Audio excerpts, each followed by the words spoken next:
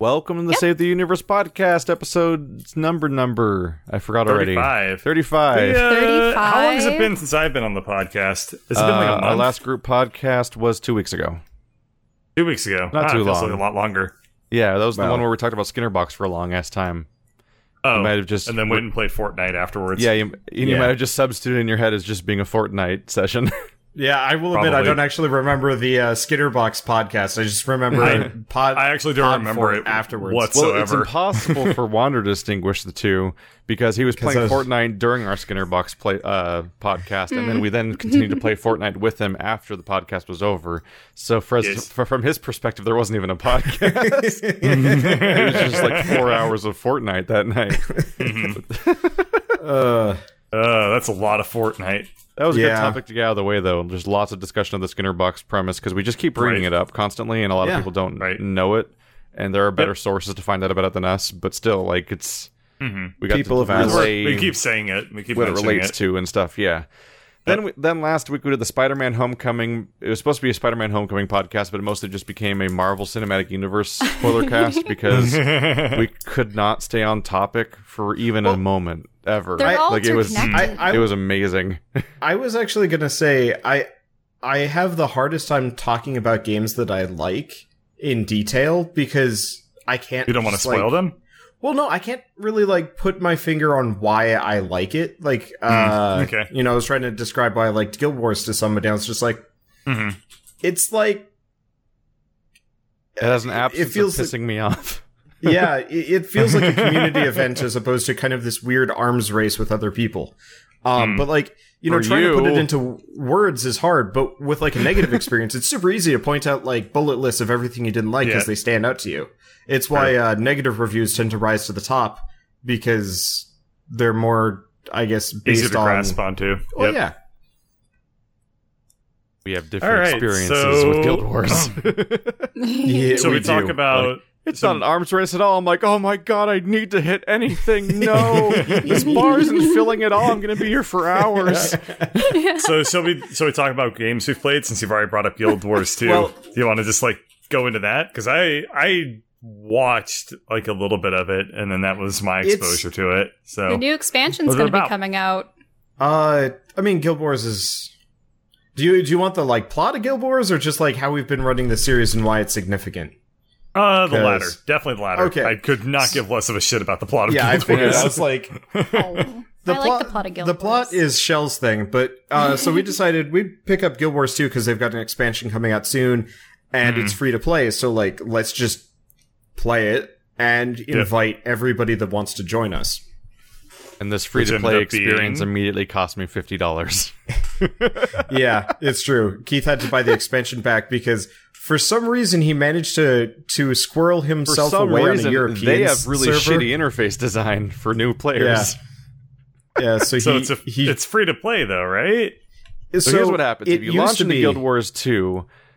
so I played back at launch, but I couldn't retrieve my account because I couldn't figure out the password for it because it's been 5+ years. And if you try to retrieve the account, it doesn't simply go hey, we'll email you a password reset link. They're like, hey, you better type the exact serial code that was on the physical copy you got 5 years ago because you totally keep those for MMOs, right? And don't throw them away immediately because they're never useful. So I couldn't retrieve my account, so I had to make a free account instead. First weird red flag is that... Not immediately red flag, but one thing about being free to play is that it'll constantly tell you in the top left corner that you're not playing the a proper thing because there's a big red button saying to upgrade that never goes away. So that was kind of a bummer. But the biggest problem that happened is at the moment you launch into Guild Wars with no context, it just gives you a server list. And I'm like, all right, cool, yeah, server list. I'll just hop into one of these and I'll see if the game runs properly, so we're all ready for the recording that happens later. Little do I know. If you join a server on a free-to-play account, you can never leave it. Ever. Oh. You just lock there. I mean, that makes sense because they're trying to save as much money as possible. But if also, you've paid if you've paid for the game, you can hop servers as much as you want, sorta. Not only does the game not really warn you that you're going to be stuck there forever, it just has a bottom left corner that's like, hey, change realms. That's grayed out and will never not be grayed out. But also, for some reason, the game defaulted me to the European server list. So, what? Yeah. So I wasn't in a North American server for some reason. I don't really know why. So that led to a problem where the game has trans server grouping stuff, where if you join a party with your friends from other servers, you can just group anyway, which is a feature that eventually found its way even into WoW, which once it's in WoW, you know that all the other MMOs already did it. That doesn't work cross region. So I couldn't play with any of the people we were planning on playing with. So my choice was to register a new account again for free and start from scratch, or just give up and just buy the actual paid-for version of the game so that I can then just have access to normal features without all the weird limitations that are just really hostile to new players that don't know what they're doing. So I just bought it. Mainly because when I registered the account, probably because of the server load the game has right now for the upcoming expansion and stuff, it took like over 6 hours for them to just give me the confirmation email for my email account. So if I had made a new account, that we wouldn't be playing that night. So I would have to wait until who's the next in this day. Group? It was me, Wander, Shell, 3 of us. Yeah, and then like 25 more people. You made it sound like there's gonna be so much more people. There was like 20 to 30 of Wander's fans. Yeah, so running around with him in a horde. A bunch of fans showed up and just followed us around, and since we're all in the same guild, you can see where they are on the map. So, like, it looked like Snake, like the old Snake game, the arcade game, where, like, you have... And they were just, like, trailing you? They would just trail after me and murder everything in their path, which became a bit of a problem, because I move rather quickly in the game. You always move quickly. So, yeah, I always move quickly. So, Shell and Keith would end up kind of in the middle of the pack or at the very back. And so by the time they'd arrive, everything was dead because Scorched Earth group just destroys everything. Which I ended up eating my words before, because during the WoW series, I would compliment Guild Wars for how like it's a nice like community-based game, and everyone's like it feels like everyone's always working together, even though they're like you'll walk in with like completely random people and stuff like that, and like. What I was misremembering is that that's only the events. Like, when it spawns, like, a rare spawn monster, and he's coming and he's gonna mess up that town. Like, when everyone's gonna fight that dude, it just sort of treats them as being a singular party, essentially, and you all automatically are all getting credit just for hitting the dude, basically. But you have to get a hit in. Yeah. But the problem is the normal quests in the game, the ones that are always there, not the events, they don't really work that way. We're just being around the area while it's happening. Yeah, they're like little static objectives that you're supposed to do, like kill wolves and fight. It's either interactive objects all over the ground you interact with, like heal this guy or fix this cairn or whatever, or it's kill a bunch of dudes. And to kill a dude, you have to tag them or you don't get credit. And if anybody fixes the thing on the ground, it stays fixed for a while, and you have to wait for it to respawn essentially back into being broken so you can do the objective. So. Okay. But when you have like 30 people, that doesn't really work so well. What I quickly realized is that having a giant train chasing Wander around essentially was making me progress more slowly than I would be if I was playing completely alone.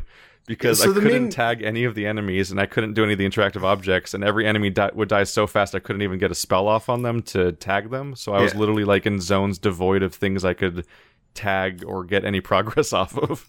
The only way I was able to level with my Necromancer was to get Staff. Staff has the longest range, I think, for like casting spells and whatnot. But so the main reason why this breaks down, like normally this works perfectly. Like there's a couple of issues where it's like, yeah, tagging enemies is really difficult. But the main reason why this is broken down with our, I guess, burgeoning series is because all of these players are specifically sticking around for longer than they need to, and following me and me alone. They're not helping Keith. They're not helping Shell. So instead of having like a kill squad that's helping everybody equally, it's everybody follows me and kills the things that I kill. And so I end up finishing areas like well before they do. And then I'm kind of either sitting around or I don't realize that they're still stuck on it. And they're like, you know, so they're still trying to finish the event off, and I am not. And it became relatively common for Wander to have finished a heart before we got more than like 25% through it. Like the progress bar. And it also had a side effect, I think, where I was primarily finishing objectives by doing the interact with the thing on the floor option instead of fighting stuff, because I could not tag enemies most of the time, which I think that leads to me having more and more of an experience goal where I'm not getting any kill experience along the way, which means that I actually am weirdly like I have to like one of those fish that attaches to a whale. I have to like suction onto the weird wander horde and tag stuff and get them to kill stuff for me because I'm so underleveled that I can't fight things alone anymore. Because we're just progressing so fast and I'm getting so little experience that it's like the game is like somehow like we actually managed to. This was the game that I always referred to as the game that would be more functional than WoW from our co-op experience, and somehow this one's like actually like massively. Yeah, you're actively super wrong. This has turned out to be massively more dysfunctional than our WoW series was ever. Where in that one the only problem was like, oh wow, Wander's experience is going up a little too fast, and now it's like I got a list of new problems now. The nice part is it seems like the largest problems kind of cropped up on the first session, and they were definitely a problem like most of the way like part of the way through the second one. But I've noticed that now that we're not in like a beginner zone where everybody can join us, we have less and less people joining us. And the main reason why it was kind of rough towards the end was just because the rest of that area sucked. The experience gulf rose dramatically, though. Yeah, it did. We've got solutions for it, and like honestly, I still think it's a positive experience. But it's fascinating seeing like just how much you can break a game worked and how it definitely didn't work. Yeah, because like I really thought it was going to just be everybody piles into a zone, has a good time, and instead it's everybody piles in behind Wander, and the moment he like attacks something, everybody else does. So it just It's a thing where every single issue all comes from one specific variable, which is that you just don't share party quest progress. Yeah. Like in WoW, if your party member kills a dude like 50 feet away and you didn't even tag him, you just got the progress and it's fine because you're in a party. In this game, we're in a party and the game's like, nope, do it yourself. I'm like, why are we in a party? So we can show up on the map with each other? That seems to be the only reason we're in a party, is so it's easier to target each other or find each other on the map, because like the game just doesn't give you shared progress.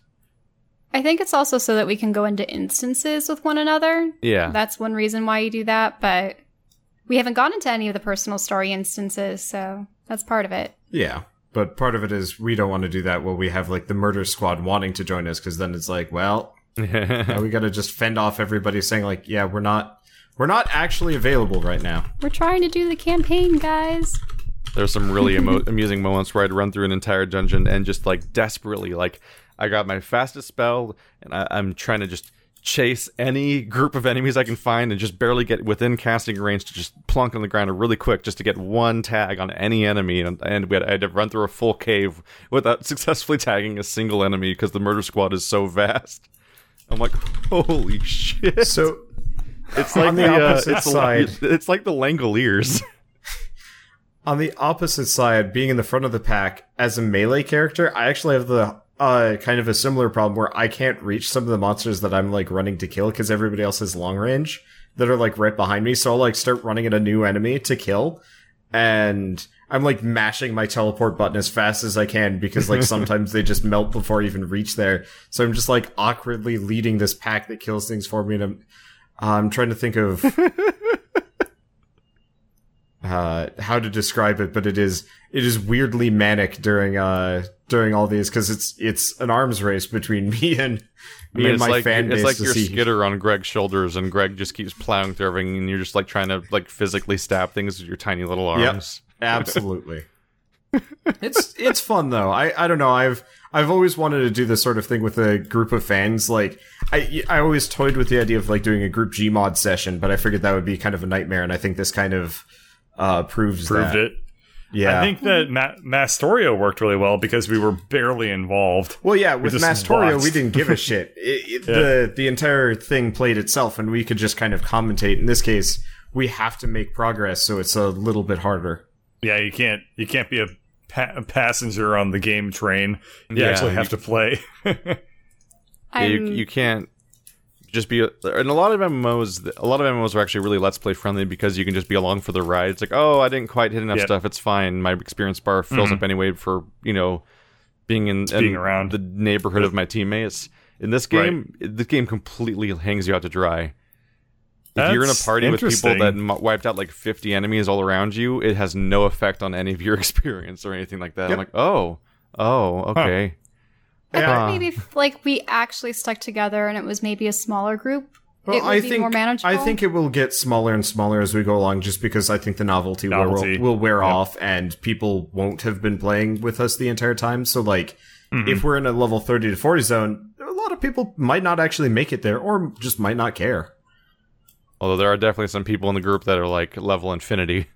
Yeah, no, there are a bunch of max level people that have just come back down to help. And that's kind of okay. Like, there are definitely a couple of jumping puzzles that I didn't even know about, and one of the people was like, oh yeah, over here, and over here, and over here. And eventually I had to kind of be like, look, we're kind of just trying to play this. This is, you are going way too fast for even me. So in session 2, I compensated by trying to make the columnar jointing guild. And had some issues because just nobody knows how to add me or message me because I don't. My name is just some bullshit fantasy name as opposed to I managed to secure Sebastian the name Wanderbots. Keith has Garrick Solenko or something like that, which sounds like straight out of KOTOR, and which would be fine, but it's hard to spell. Whereas I'm just like, add me, I'm Wanderbots. Like, it's super easy. So I tried putting in the description of the stream, but that's about all I can do because like I don't think. As far as I can tell in the interface, I don't think your name shows up on the screen in Guild Wars. No, it doesn't. You have to press really H weird to quirk. Bring your name up. I think you can turn it on as an option, but yeah. It's a strange thing just because I'm so used to so many. It's such a standard to have a top left corner health bar that has your name on it in so many MMOs. So I'm like, there's no way for people to identify my name easily, and nobody reads descriptions. So like, I eventually. So what do you do? I eventually had one follower in my guild, which was just somebody from Wander's Guild that, like, pity switched. I think if we do have, like, a large mob show up again, I might actually just demand that a couple of them join. Like, we split up into 3 guilds always. And just... to keep it balanced. Yeah, because I could have gone with a recognizable name, but when we were planning this, at no point was it mentioned that there might be a horde of players following us around and that I should have a recognizable name. I thought it was just the 3 of us having little fun adventures talking about bullshit, like the WoW, and it was not the same thing. Little hamsters talking about bullshit. Well, because in our WoW series, aside from little hamsters talking bullshit. Aside from reading the quest dialogue and whatnot, we were just going from one area to the other. Podcast. And yeah, it was just another podcast, really. And I wouldn't mind if Guild Wars was like that, too. Half the time I'm just like, Wander, where did you go? And like the wave of people was gone. And I was like left to die under the hooves of several centaurs. And it's just It is. So for those of you that don't know much about Guild Wars, it is a game that more or less... There's stuff everywhere. Yeah, it encourages ADHD. Because, like, so unlike all other MMOs, Guild Wars does this thing where it's like, okay, so here's your, like, kind of static objective, and it'll always be the same, and you want to finish every single one of them.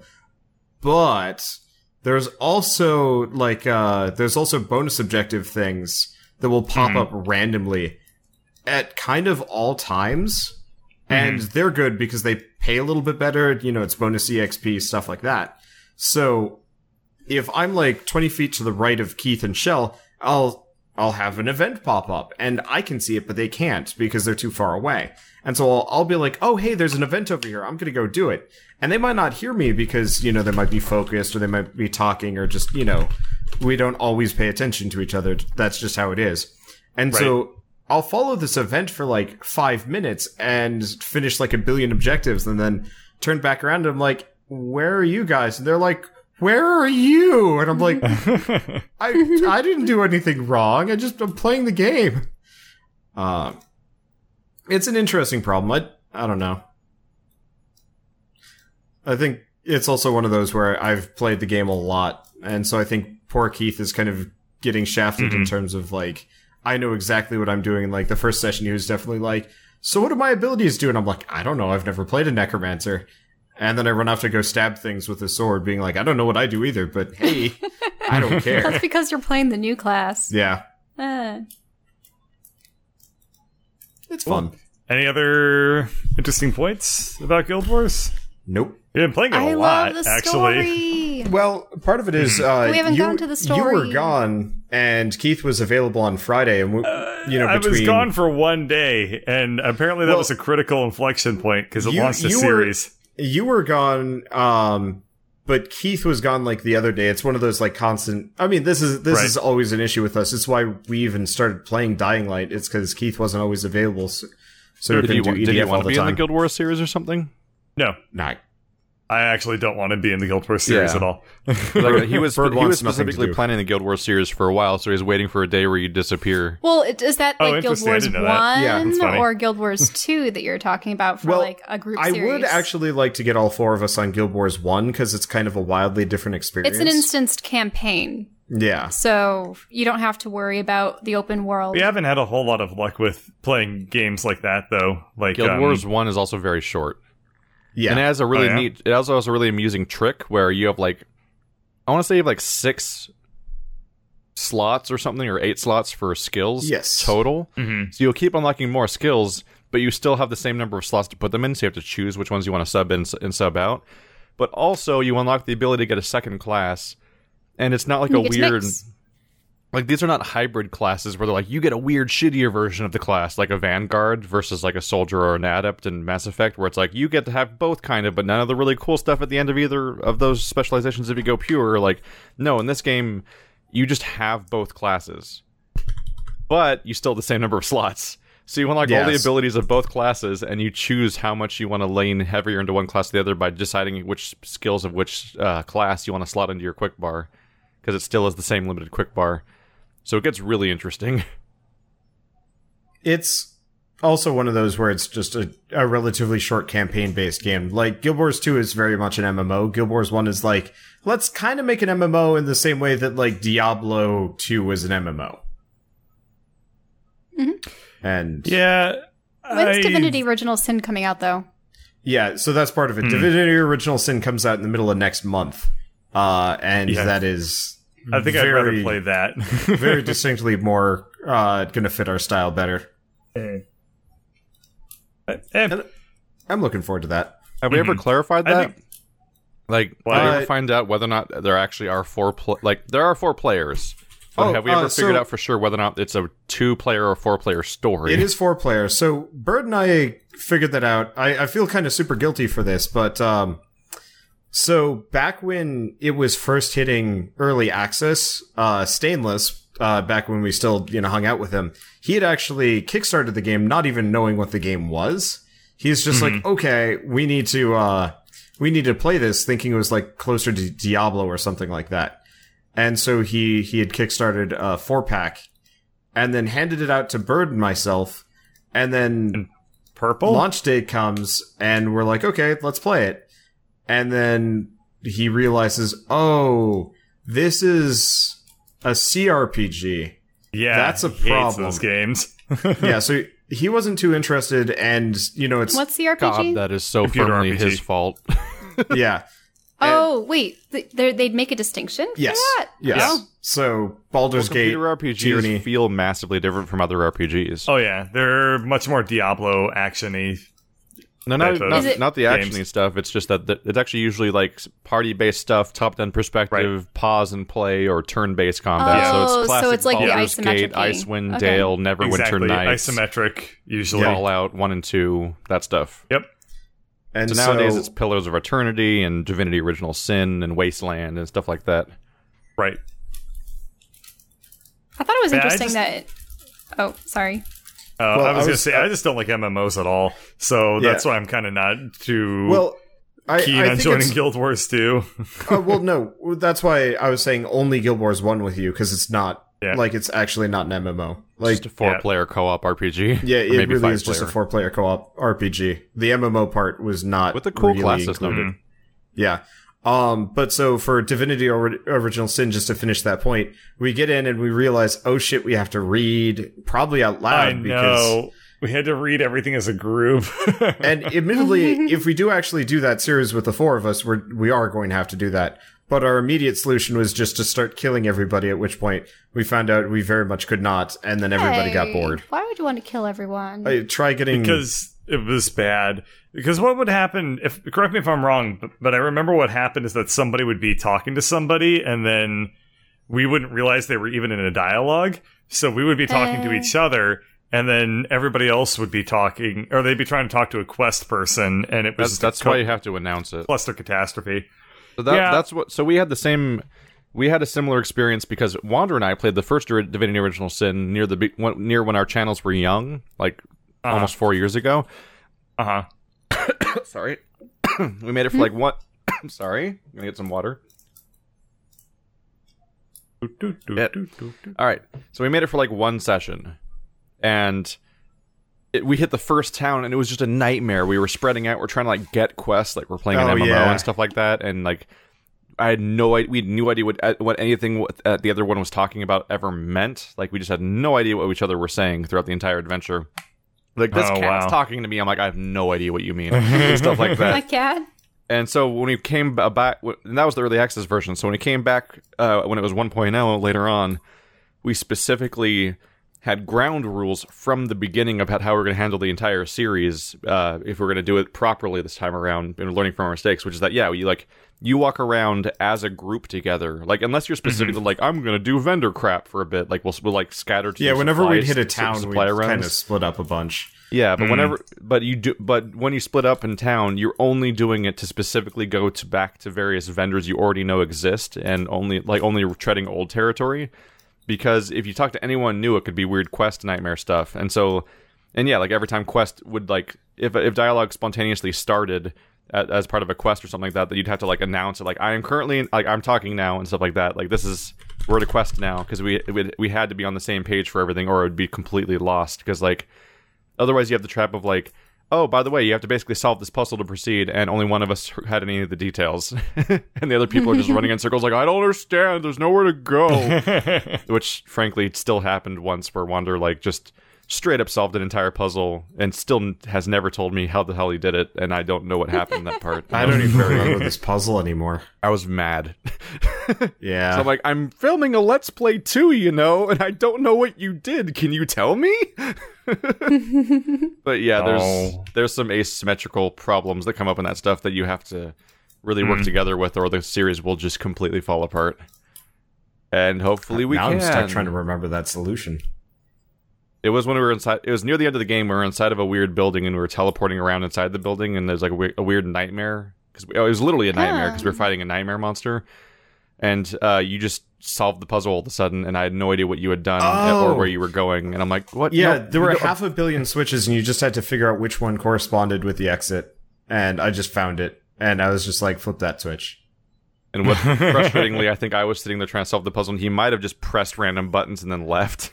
And I'm like, yeah, well, so actually, perfect analog was when you and Shell were stuck on the Great puzzle in Grave of Man, and Greg was just like, yeah, flip that one, flip that one, flip that one, and he just flips down the river. It's the same thing. We wanted to find a way to get all of us across. Greg did not solve the puzzle. That's true. Getting one person through the hallway is not solving the puzzle. It's literally impossible to do that for everyone, unless you want to leave Skitter behind forever. No, it got me through the puzzle. So yeah, actually, deleted you from the scene so we could think about it more. To change it topics, was great. To change topics, seeing as we're kind of in between Grave of Man seasons right now. Oh yeah, you're doing all the art. That puzzle actually existed to either challenge you guys on whether or not you were going to like go out of your way to keep Skitter around, abandon him, or send somebody else and like leave somebody else behind instead of Skitter, and then the consequences there. And like I actually kind of put that together with the expectation that you were going to just accept that somebody was going to get left behind. And I want to see what would happen. But then Bird was the only person that did what you wanted. And then you guys blew it up, which is totally acceptable too. But were you originally going to let us blow it up, or were you just exasperated at that point? You guys don't use magical items at all. Like Bird had a bag of infinite rocks. He bought what the are bag rocks of used for? Tons of things. Distracting people. They do decent damage if you need a ranged weapon. You can use them you can make difficult terrain if you just spread it all over the gun. There's a billion things you could do if you want to think creatively. My character has instead largely gone around. I don't want to think creatively. Yeah, Well, I mean, Dimitri might. Greg certainly thinking creatively was not his strong suit. Keith thinking anything lizard nudist with lots of money. But your spell casting was kind of the equivalent of what I wanted everybody else to do with their items, and for the most part, it's just been like, well, what do you do? I'm like, just use the infinite bag of rocks and the like goggles of alternate perspective so you can scout ahead and stuff like that. Nope, I'm gonna walk out into the courtyard. By the way, there's like a shit ton of guards in there. Oh. Mm-hmm. I don't know. Oh. I would actually used a lot of my items. I would actually I have a table of what you guys had. I've since erased it because I don't know what anybody has anymore. But I'd actually roll fulfilling its intention. I would roll on the table and be like, okay, so here's a puzzle that I'm going to design around these items, and let's see if they do that or find something else. And the answer is you've never ever done a single puzzle with the items. That's part of the reason why I deleted the table, because I was just like, well, I give up. Good luck, guys. I don't think I've ever had puzzle items. No, you just have the monster manual and the Air Jordans. One of which is doesn't even have a clear result. And the other one is a thing that seems to not usually help. The Air Jordans is a weird item because it's an item where I don't even know what effect it has on my character, so I don't know. You never had anybody identify it. You've just been wearing Air Jordans. Skitter can identify things. To be fair, as a player that's not used to playing D&D 5e and stuff like that, no, identify was never explained as a mechanic. So when I got Air Jordans at the beginning of the playthrough, you were just like, I don't know, you feel a little faster. I'm like, I don't know what to do with that. And there I had no tools with which to proceed because I didn't know that identify. I don't know, to go talk to Deckard Cain and be like, can you identify this stuff? Wait! I totally missed this. How does identify work? See, we played for 40 hours so far. Identify just tells you what a magical item does. It does? Yes. Is that just a skill that we all have? It's a magical spell. It's a level 1 ritual. It takes a minute or something. It's a spell he silently gave to Skitter, and I didn't tell announced anyone. it very much. I'm like, I'm having him go Arcane Trickster so you guys can actually identify the magical shit, so maybe you'll use it. But even that was 3 weeks or 4 weeks after I got the Air Jordans. Yeah, it's true. Well, you got the Air Jordans about the same session as Skitter, and I thought Skitter was going to get killed off. Yeah. Numerous times. I've never had the game knowledge to know I could even do anything Poor about Skitter. the Air Jordans besides just go with the vague suggestion you're wearing shoes that maybe make you go faster. He thought Skitter was going to get killed off. I thought you guys were going to kill Skitter. Now he's the mascot. He became the most powerful character in our entire party by far. For almost this entire playthrough, he's at a higher armor class than Greg. But that's because that's not hard. Dres Though he doesn't use a successfully shield. killed the assassin. Yeah. Because the assassin probably had much higher armor. Much higher armor that wasn't specialized for anyone besides maybe Skitter. It's been a strange playthrough. It has been a strange playthrough. It's fun. Unfortunately, it's making writing the next section harder because I'm like, okay. Well, and you're doing all the full body vectors and it looks so much nicer right now. It does look really, really nice. I bet it looks cool, but you're basically making a video game. He is. Well, Except making without a the video animations. game if the video game is a game where you just the game's tabletop simulator. Yeah. Where you just drag the items around. Right, right. True. Part of it is assets. I just haven't been able to do a whole lot of artwork lately. I was trained for it. It's Bird, how much music do you make anymore? I mean, not very much. 4. Yeah. 4 music. And so, not very much at all. I spent a couple of years really focusing on my YouTube channel and completely ignoring my art. And so suddenly I'm given this opportunity to start doing artwork again. And I'm like, okay, so the top down kind of works, but it's ugly. And if I just do a little bit more work, the dungeons will look hella sweet. The problem is the characters are going to be kind of a lot of extra work. I think you need to change that shirt color. It's the same color as his arms, practically. Yes. It's going to be harder for you to just draw a circle and put eyes on it and call that a character. like the table. Now you've made yourself work. What I'm going to do is what I've already done is I actually have a generic guy with a sword and full plate armor. Oh no, he's going to Control-Alt-Delete it Everyone's going to have colon uppercase U face. Well, what I'm going to do is I've just got kind of a generic armored guy, and I'm going to have like a generic medium armor guy and a generic light armor guy. You should have a generic goblin and generic. Well, yeah, so I'm going to have generics. I've already got a couple of recolors with like minor differences Ogre to save some time. But like effectively, say I introduce a new character that I don't have time to do the full body for, he'll just have generic armor, at least until I give him like the rest of the suit and stuff like that, which is.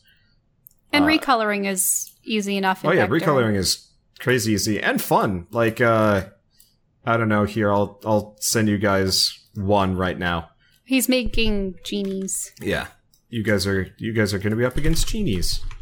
Oh, genies! I thought they said jeans. Yeah. I'm like, I know someone who painted some jeans. Yeah, you did. Look, I took inspiration. You guys are gonna find the room full of animated objects with jeans on them fighting us. Yeah. Oh yeah. Vectorize my old DeviantArt bullshit. That could be a dream sequence. You jest, but if you guys ever have to... That could be like an inside joke dream sequence nightmare thing that we have to fight through. If you guys ever annoy me enough, that may come to pass. Alright, let's see if I can pull this up so you guys can see it. Isometric icons. I can always just turn over to look at Ladybird's monitor. Well, I'm actually unable to stream this right now. For whatever reason, OBS's latest patch, if you have two versions of OBS running at the same time, it just poops itself if you're trying to stream. So he's doing the podcast. It's in... never we put it in anything. Zogzog. I put it in Zogzog. That's okay. dumb. It's at the end of the world. No, it is the end of the world. Where the hell is it? I deleted it immediately. There you guys go. Oh, okay. There's a pair of... that white outline. There's a pair of dudes for you. I guess, how do I put this anywhere? Copy link. If you want to figure out how to link it to somebody, you already put it in Discord, so you can click on the Discord and click on the open original link that shows up when you click on it in Discord, and then you can link that. Those are huge, though. Why would you? That's because they're 300p. It doesn't matter. I mean, they actually technically have no scale associated with that. That's also true, but it's just easier to draw on a higher resolution. Oh yeah, than a smaller one. I mean, for painting, I have to do that, or else I'll never be able to make full-size prints of my pieces. Yeah, but also just doing the details is harder the smaller you make the files, because then you hit the pixel limit of like, that's just how big the squares are that make the picture. Yep. Looks like crap now. But so, I always post low res online though, like make sure nothing's over. That's a good copyright save. Yep. Dude. But so effectively, I've got Genie 1, Genie 2. Kind of base, switch the head, switch the weapon. Close enough. Fingers. Nope. We're gonna walk into a chamber and it's just gonna be Ornstein and Smog. I mean, the thing is, like, you guys are gonna be seeing these guys at like maybe a 10th of that, if not more. Like that's true. They have to. The inclusion of fingers is not something I really give a dang doodly about. Because hands slow me down the most. I'd say like hands. I'd say like the whole thing took me about an hour and a half to finish. If I'd actually like wanted to have nice looking articulate hands, it would have taken like a lot more, and I just don't want to deal with that. It's part of the reason why anytime I have like, if I'm designing a race that isn't just like another version of a humanoid, I always have them with like 4 fingers or 3 fingers. It just makes things easier. Someone just said, I will give you $500 if you play Vanquish and Resident Evil 4. I think you're lying. Oh, what? Money up front, then we'll do it. Yeah, money up front. Yeah, really. Somehow I don't believe you. Those kinds of comments are great, though. Oh. Right. Anything else you want to talk about for D&D? Not much for D&D, especially since I'm not really in any hurry to spoil anything. Yeah, exactly. That's part of it. I don't want to spoil anything. Go watch our D&D series. It's time to catch up because we're between seasons. Although it would have been better to start 2 weeks ago when the between seasons thing started, as opposed to now when we're probably going to start in a week. Maybe. I thought I was going to have everything done by tonight, and I'm just like, wait a second. No, I've got too many new games coming out. I can't manage. I didn't think you would. No, the amount I've seen you streaming Guild Wars alone, I'm like, we're not playing D&D this week. he's doing the thing where he starts to perseverate on a game, play it on his own time, and then he's like, I'm going to get this ability and this ability and this ability. I'm like, but then you're definitely going to outshine us. Like a little bit to get a game out of my system, and then I move on. We came back for the second session, and you suddenly had gliders. I mean, I had a glider now. I'm like, great. Hey, for whatever it's worth, he made it 0 gaps between sessions before starting to get shit. I've never done that to you, Keith. For whatever it's worth, we've never played games together one-on-one. Yeah, we did once. Except we were here, which was a single session game. Yeah, didn't you guys? And it was great. We destroyed it. We did teamwork, people. At some point recently in chat, we're talking about a game that I should play with you for teamwork. Oh yeah, right. We were talking about the idea that if my Patreon people keep wanting to play every Myst game, then I might as well hook up with Bird to play Uru. Because it's the multiplayer Myst game. There is a multiplayer, and I don't think either of us have played it. I thought that they disbanded it and rebanded it and disbanded it. There's a fan site for it. It has some sort of modern audience, that community that still like meets up in a cave and tells stories. The internet's weird. Yeah, because that was when Myst Uru was going to have its online series, and there's like a whole second section of books in your Relto bookshelf that are just empty, and I just stare at them longingly, going, what may have been, like, because they were gonna add extra ages every it was year, supposed to be every couple months of or something. There was supposed to be a new age, and then I think they never made a single one. They actually made 2 or 3, but I think it was only available for like a very short period of time to the people that played the online version. My parents wouldn't let me play online with anyone anyway, so I pretty much only had the single player experience, like the complete series pack. Hey, Wander. Yeah? You and Shell should play the Nanare games. The what? Yeah, maybe. 999 we have the hardest time. Zero Escape and whatnot. Oh, those? Just fucking do it. Because we could have some conversations about it. They'd be good. The main problem is, like, we just have the hardest time syncing our schedules up to even record Pyre at this point. Your audience likes anime talking things. Sorta. Where anime characters talk a lot. So, on that topic, I'm still playing Persona 5, and I'm kind of floored that people are sticking around as much as they have. Because, like, usually with games, like, by the time you hit episode 50, people are really starting to flag on it, unless, like, I really have a commanding lead on the game. And, like, Persona has never been, like, particularly high views, but it's just been, like, kind of middling the entire time, and I'm just like, this is, like, flying against a lot of my expectations of long series. But it's also torturous, because I think I'm at the halfway point, and I'm at 90 episodes. How long do BioWare series typically run if people aren't super completionist? You probably knock out, like, if you're not completionist, you can probably knock out a BioWare game in 30, 40 hours. That varies greatly depending on whether you're talking about Mass Effect or Dragon Age, which is pretty much the binary split down the middle. Because Mass Effect games are like 10 to 20 hours long, and Dragon Age games can be like 50 hours long. Like my Dragon Age, like my Mass Effect 1, 2, and 3 playthroughs, I was doing hour-long episodes, and the first 2 were about 20 episodes long, and the third one was about 30 episodes long. But then Dragon Age Inquisition is almost 200 episodes long on my channel, and actually nowadays they homogenized them now.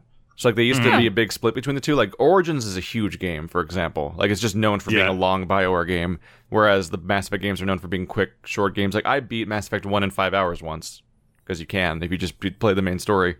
But nowadays they have this open world hub thing where it's like, here's a bunch of random zones you can go to do miscellaneous crap, and like most of the zones actually have no bearing on the story of any kind. They just exist to do random side quests in, like an MMO. Like that's unfortunately how BioWare makes their games now. So as a result, Inquisition and Andromeda have bridged the gap, and instead of being a Dragon Age game or a Mass Effect game, they're this new form of like BioWare semi-MMORPG design game, and those games are long. Those games are quite long. I think I would find the new breed of BioWare games to actually be totally like tolerable if I could play like co-op with somebody else. Which is what like they're I think doing I next. actually Like, yeah, if that's what they're making. Was the game? Anthem almost looks like they're just stealing Destiny and trying to put their own spin on it. Whereas, like, if I could have played like Mass Effect Andromeda or Dragon Age Inquisition with like you guys the entire way through, I think I actually would have liked both games. Like, yeah, I would have still pointed out the like writing inconsistencies and some issues, but it's like probably not actually. Because we would just be talking about random bullshit the entire time and barely keeping track of what's happening in the story, and all the stuff would fly over our heads like it does in all the other multiplayer games. That's true. It's when you have nothing else to focus on, like I did, that you just like become laser targeted on all the weird problems, and you just cannot let the phrase Geth telescope you can't let that slip by without being like, wait a minute, you just pulled some bullshit just now, and we're only in like episode 4, and I'm about to do 129 of these. I wonder, I think it took me 30 hours to play the original Knights of the Old Republic. Maybe? I'm trying to think what those games are typically done as, since they were older. I know what to do. We can do science right now. I'm typing Mass Effect, and I'm typing Dragon Age, and I'm typing Knights of the Old Republic. I misspelled that several times. All right, so KOTOR 1 and 2 were both, if you do main story on its own, they're 30 hours. If you do completionist stuff along the way, they become 40 to 50 hours. Mass Effect 1 and 2 and 3 are 17 to 24 hours long for the main story, while having 30 to 35 hours for the side story. But Mass Effect Andromeda has one of the shortest main stories of only being 20 hours, but the main story. But if you do completionist, it's 90 hours. Which is probably mostly grind. Yeah. And here's where it rears its head is the freaking Dragon Age Origins Ultimate Edition. The main story, as in like just the bare bones playthrough, is 50 plus hours. Just for playing the main story and not doing the side quest stuff that takes up to 100 hours. So there's a gulf between the different trilogies and whatnot. Oh no, I said trilogies. Now I'm sad there's no third KOTOR. Because they made an MMO instead. Yeah. Yeah. Aww. Also, amusingly, if you look at on this website, it says that Old Republic has a 15-hour campaign. That's an MMO, and it's saying that its campaign is 15 hours long, which is half as long as either of the actual single-player games. I don't know what that number's based on, but that's a weird listing. I'm gonna link this for you. Oh, goody! This is the how long to beat for Persona 5. 93 and a half hours for just the main story. 160 hours for completionist. Yeah. It's wow. If you took 160 hours, it would be a full year playthrough. Yeah. I didn't even have that many parts in my Zelda playthrough, and it was long. So the what main makes issue it so long? What drags it out, dude? They're big games. Yeah, it's literally like there's almost no recycled content. It is like a turn-based JRPG, so the battles are slower than like a lot of other games where you can just hack and slash your way through. Recycled content. Just because of the part where like the game takes place over the course of a year of your in-game schedule. So, like, you choose what to do each day. And for entire chunks of the story, for, like, weeks at a time, the current dungeon is, like, one dungeon you're progressing through. So you can potentially be replaying chunks of it and stuff like that while you're going. That was a huge problem in, like, 4, though, is that you were literally playing the same dungeon.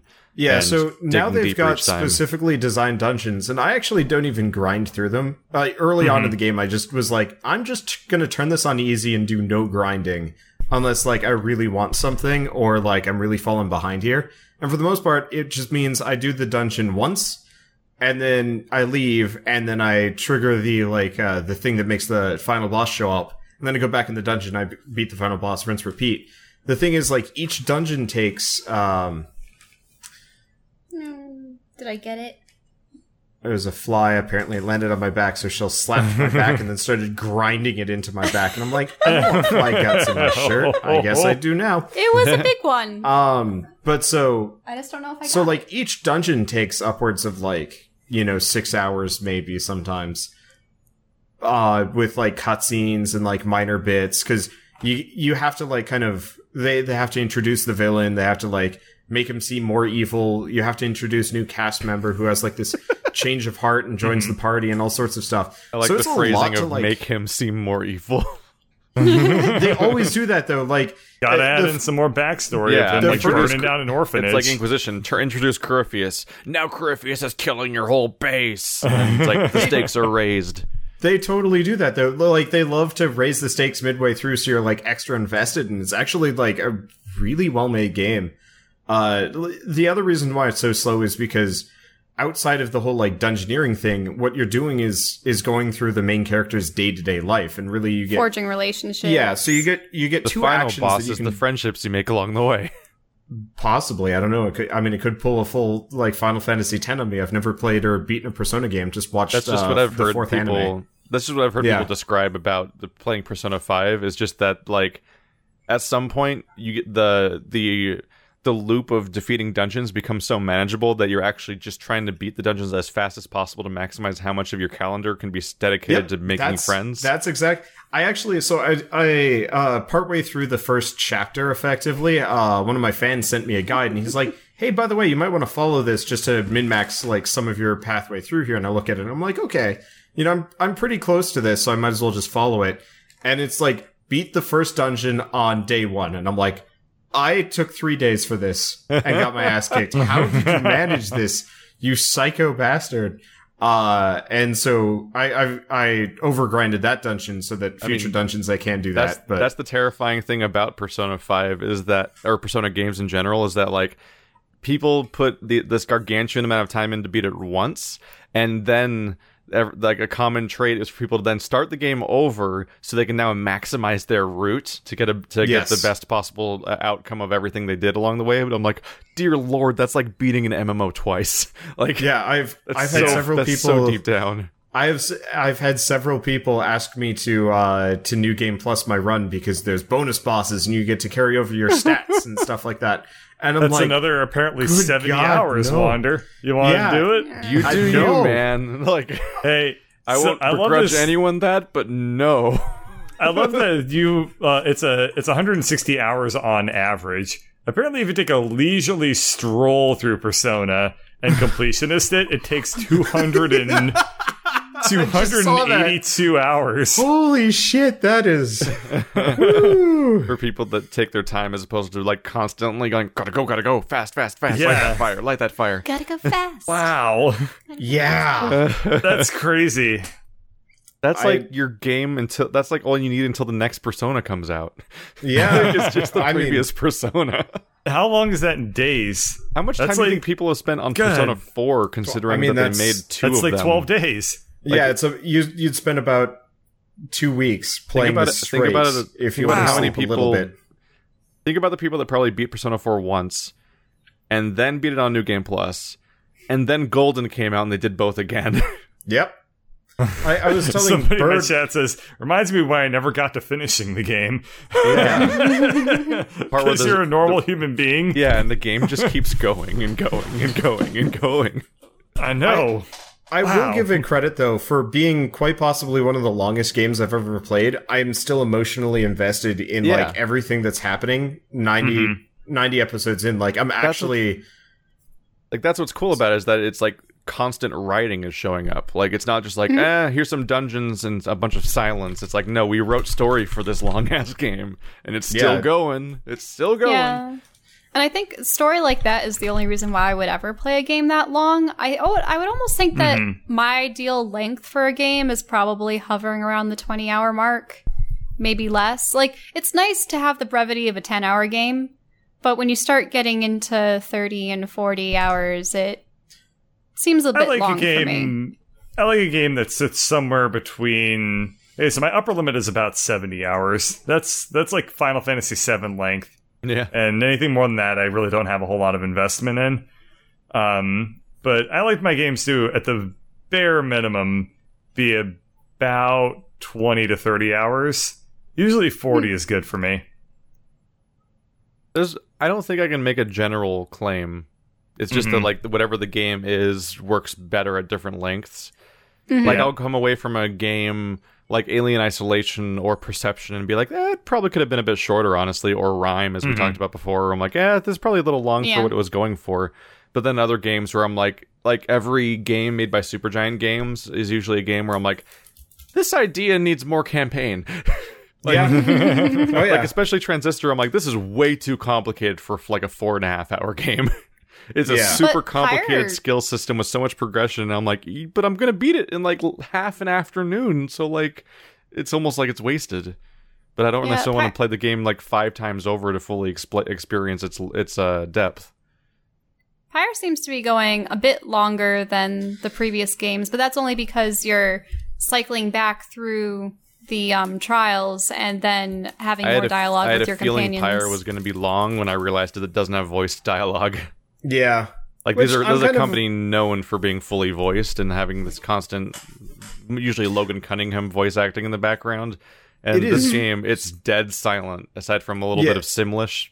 Like, it'll like imply voices by making gibberish sounds, and that's it. I mean, personally, I actually prefer that. I was a little bit worried that it was going to be fully voice acted going in, and when somebody told me, I was like, thank God, because if it was fully voice acted, I guess it would be a lot easier to get through. I probably wouldn't be accompanying him, maybe. Yeah. I don't know. I like it when cutscenes are fully voiced, just because it means as a player I don't need to stumble over.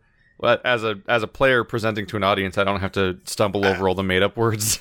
I guess for me, playing with Shell specifically, I like voice acting because then I don't have to worry about voice acting every character. I get a break. Sometimes I get a whole episode break, depending on the games. Like that one Night in the Woods episode, or several where I was just like break. B and May just talking back and forth. One of the interesting problems I'm actually running into with Pyre is I actually resent the gameplay because it breaks up the storytelling and stuff and the characters. And I'm like, I mean, it's fun and all, but it's so stressful because I don't want to lose on like certain things. And like, I don't want to have to deal with... The gameplay is a crux of it because it's where it's decided who wins and who loses, and the story branches based on that. It's like all that hype, all that pre-game of like when, like it's like watching like wrestling and stuff like that. Like those ideas, like all the background drama that's all hinging on this match, and then the match can actually be decided one way or another, and you have to deal with like that outcome. I guess it just kind of feels like Shadow. You know how like in Shadow Colossus, it's effectively just a giant boss rush, or like Titan Souls. For both of them, you've got these, sometimes lengthy-ish sections between the next boss fight as you, like, explore the world. But for the most part, you have to progress by killing these bosses. It's like if you were playing Shadow of the Colossus or Titan Souls, and if you fuck up and lose, it tells you, like, by the way, like, you can't refight that Titan, that Colossus. Yeah. You have to just deal with the consequences of that. And for me, that is, like, actually kind of nightmarish, because generally like an episode is like 20 to 30 minutes of us talking and then 5 minutes of like a match, and it's just like, I'm not prepared for any of these. I guess I could do practice matches right before, but it's so it's so rare that like I'm always rusty no matter how much we play in a session. I'm just like, I'm not ready for this, and it's stressful. It's super stressful. It is stressful, but the hype is so hype. Like, it is. Yeah, it is so cool when like people are like making bets about the outcome of the fight that's going to affect like their futures and crap like that, or like this person's freedom is on the line, and you've learned learned who they are and talked with them over the course of the entire game, and now it's up to you to win this match to see if they go free or not. Otherwise, some guy you've never met before goes free, and he's probably kind of a dick. And then it's the snake lady who literally worships Cthulhu, and you're like, that she definitely can't win. And one of the coolest things the game does is that as you are playing a match, based on how well the match is going, midway through the match, it does dialogue that's reflecting on how well the match is doing, which is like it might be like your team like being all triumphant, like, oh yeah, we're doing this, or the other team like bragging about how they're stomping you so far, or they're talking shit because they're losing or something like that, and like that just further hypes up the stakes mid-match as things go, and you're like counting down the points, like, oh shit, can I do this or not? Because like I had one where like Ruki's family was essentially on the line in a way, and I'm like, yep, fuck, and like I thought I was going to lose just had to deal with. So it was great. One of the neat things is also it changes some of the dialogue based on how well you did on the previous battle. So if you have like no time beating them, the characters will actually kind of react to that. And I was like, that's a weird thing that I'm not used to. Oh yeah, the announcer actually takes cues on whether or not you succeeded or failed or... It's definitely the coolest experiment this company has made. Yes. I've never seen this before in a game. I think that's always going to be true of anything. NBA Jam. anything that Supergiant makes and anything that... Don't Starve. Clay. Anything that those two companies make, I think will always be unique and interesting, and I'll always look forward to them, even if I don't know if I actually like playing them. Sometimes because it's just something new and interesting, and like refreshingly so. And they don't stick around for too long either, which is super nice. Go away before I get bored of you. Well, like, we played Regalia of Men and Monarchs, which was kind of a nice combination of, like, Final Fantasy Tactics and Persona. Yeah. And it took 56 episodes to beat, which was fine, but by the end of it, especially because the game had a save glitch where every time you saved, it would make the next save take longer. So by the end of it, like, I'd just click on the menu and it would just grind. You couldn't erase your old saves. Usually a game cycles out old saves, but... Yeah. And so I had, like, a couple hundred saves just because you're constantly having to make decisions and, like, micromanage whether or not you made a good choice or not. But so by the end of it, the game just slowed to a crawl to the point where the final battle was, like, 15 frames a second or something. And by the end of it, I was just like, I'm so ready to be done with this game. I just don't want to be playing it anymore. Whereas, like, I don't know, there's something certainly refreshing about a single player experience, or like multiplayer stuff like EDF I can kind of get behind being hella long just because, whatever, if it's too short it'll just feel disappointing and like a waste. But with single player, you just want an excuse to keep going. Yeah, kind of. Whereas like, I beat Sundered yesterday.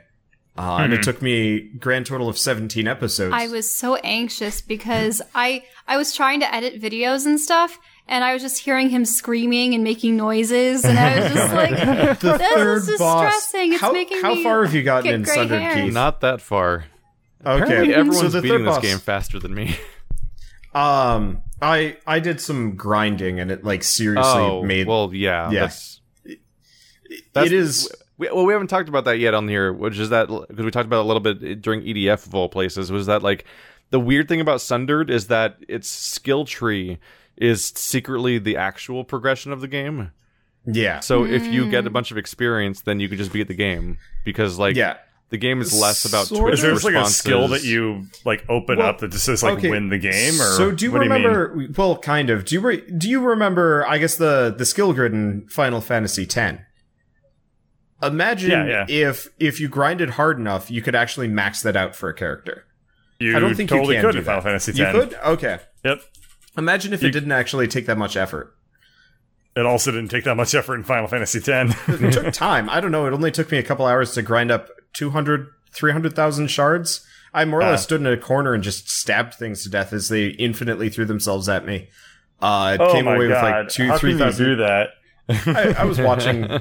I was just watching podcasts. I had nothing better to do while I was rendering videos. For background, for people, Sundered is like one of those games it's vaguely like Rogue Legacy, where it's like a procedurally generated, side-scrolling Metroidvania type game where you have to go take out some bosses and get some skills and stuff like that. But when you kill stuff or loot stuff and stuff, you get a constant increase to your currency, and that currency does persist after deaths infinitely, and so you're spending those on this giant, like, Path of Exile looking like passives tree, basically, that makes your character more powerful, have a longer health bar, and so on. And, like, the thing about the game is that it's so exponential in its progression. Like, as you go on, like, you'll be like, oh, here's every node will give me 15 more hit points. But then eventually, like, here's 33% more hit points. It's like, oh, that's a gargantuan boost to not only all the upgrades I've done so far, but all the ones I ever will do in the future. Like, so it gets exponential like that. And the enemies keep and so what happens is the enemies get exponentially harder every time you go into an area and drop exponentially more loot to increase that bar more and stuff like that. So what quickly becomes apparent is that for the core gameplay, where you're fighting like hordes of people, your victories are more determined by your stats than your actual gameplay. Because the game looks like Symphony of the Night, where you're like side-scrolling and hitting some dudes that come after you, but instead of being like Symphony of the Night, where it's like, oh, that's an axe armor, you jump over the axe and duck under the axe, and you put your whipped attacks in between his attacks, and you're trying to like not get hit and play smart and everything. This game is instead like, here's 50 enemies at once all over the screen that are just swarming your exact location right now and obliterating everything. So it quickly turns into like more like Diablo 2 and 3, where it's like, oh, I'm winning because I have life leech and I have this much stats, and the horde of people hitting me doesn't matter because I'm just hitting the attack button a lot and stuff like that. Yeah, that's the average experience in this game. So I got an upgrade that made it so every time I killed an enemy, I get 10% of my shield bar back, which was like kind of instant win whenever I had to deal with groups of enemies. But it's super bizarre because you will be like going through levels and it'll be totally like dead. There will be no enemies there. Yeah. And then like a gong starts ringing, or a bell. A bell all starts three ringing. Regions have a different background sound that signifies that the horde's coming now. In the first zone, it's basically just straight up an alarm. Yeah. And then just you get ganked by like everything. And so like, especially early on in the game before you've gotten any upgrades, you more or less die because you just get so totally overwhelmed. And by the end of the game, if you've gotten enough like upgrades, you just cut through them and they're nothing to you. In fact, by the time you finish a zone, when you're leaving the zone and getting ready to go to the next zone, you're like, every time guys attack me, I'm just like one-shotting them, basically. Yep. And when you started the zone, they were like insurmountable. So it's like, the game is less about your actual gameplay and more about just how long you've been playing so far. Because buying the skills just has such a gargantuan effect on things. And there's like, some of the skills are huge too. Like one of them lets you hit projectiles. Yeah, like, that was the game changer for me, because there was a boss that was kicking my ass, and so I was like, oh shit, there's this. If I get that, he's easy. I got it, and then it was super easy. Like this is a game that gives you very few actual tactical choices, because your main way of attacking is just to button mash the X button, which is just doing a 4-hit combo over and over and over again. And you eventually unlock a cannon where you can fire one shot that's like a Mega Buster, like boom, explosion, but has limited ammo of like 5 shots. So you're mostly just button mashing one button nonstop for the entire game.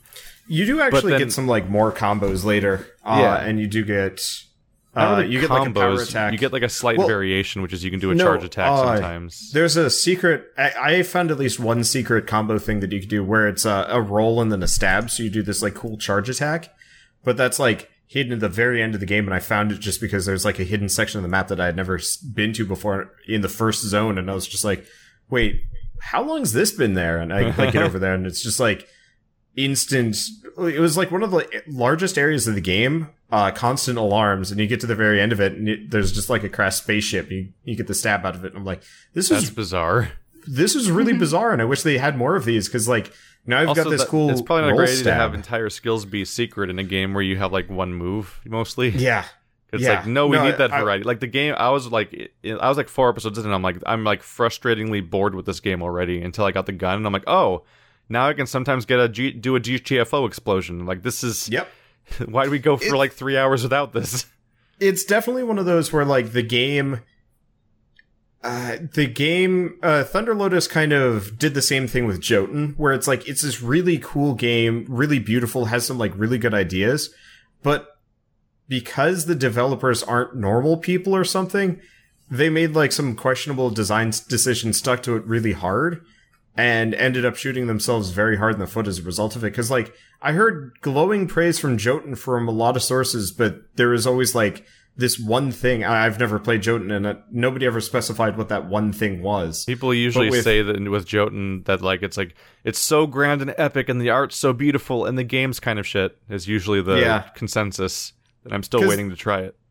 They got better at like at making the gameplay more fun. Like the movement feels good. The combat, well, like limited. It feels nice to like roll around and stab stuff, and like I can get around the lack of combos. But the fact that its solution to combat is just to send hordes at you, it sucks. But it gets frustrating because you have moments where you fight the jetpack dude, and he like every few seconds he's going to dash you and do an X-shaped like laser swipe at that specific location, so you need to dodge out of the way, and you're like, okay, cool, like we have a combat cycle now. And then the game's like, how about 70 of them? And I'm like, what? Yeah. Like, oh, now your stats fight the fight for you instead because you can't dodge those attacks. Like, there's too much shit happening at once. And that's just kind of unfortunate. But meanwhile, the boss fights are the opposite. They're genuine boss fights where you're carefully controlling your character and going after specific objectives and, like, platforming around. And, like, you have to... Like, that's where the game shines, but there's, like, 4. Yeah, there are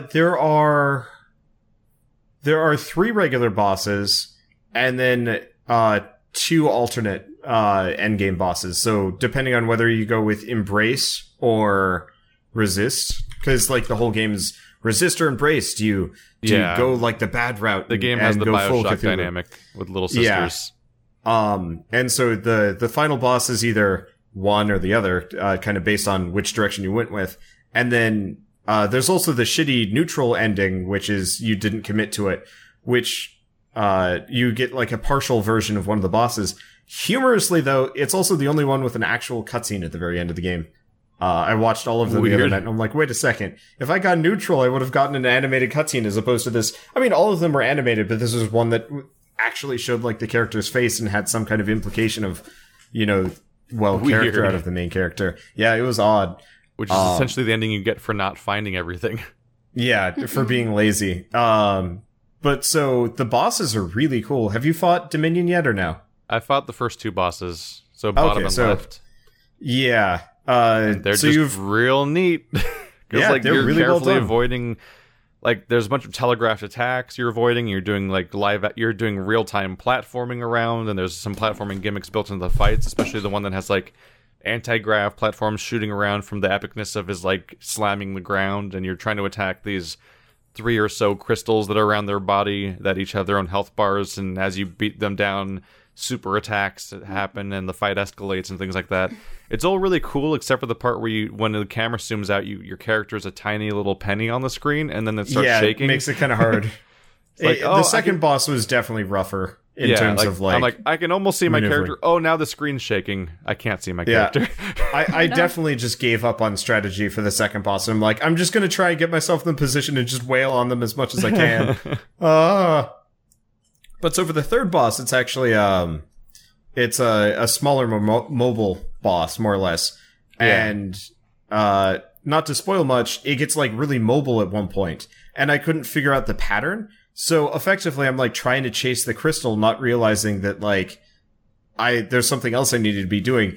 And so I'm just getting beaten on, and I'm making like really angry, panicked noises, and Shell's like next to me, just being like, I do my little whimper noise. Yeah, like don't be like that, because I sound distressed, and I kind of was, because it was super frustrating. And so I finished recording, and she turns to me and she's like, never do that again. And I'm like, what? That's bizarre. Yeah. No, it's like, imagine if you're like sitting in the same room as someone who's screaming. I mean, I suppose you had your roommates. Yeah, I don't have to imagine crap. I have people that are raging against games constantly. Also, I've recorded like angry games with Andrew. I'm playing Dark Souls with Andrew right now. I'm super familiar with people getting mad at games, but I don't think I need to recoil or be afraid or anything. Well, you're also not madly in love with Andrew. I mean, you could be, and that's totally okay. Yeah. No, it's just Shell is afraid of emotions. It's fine. Yeah. What?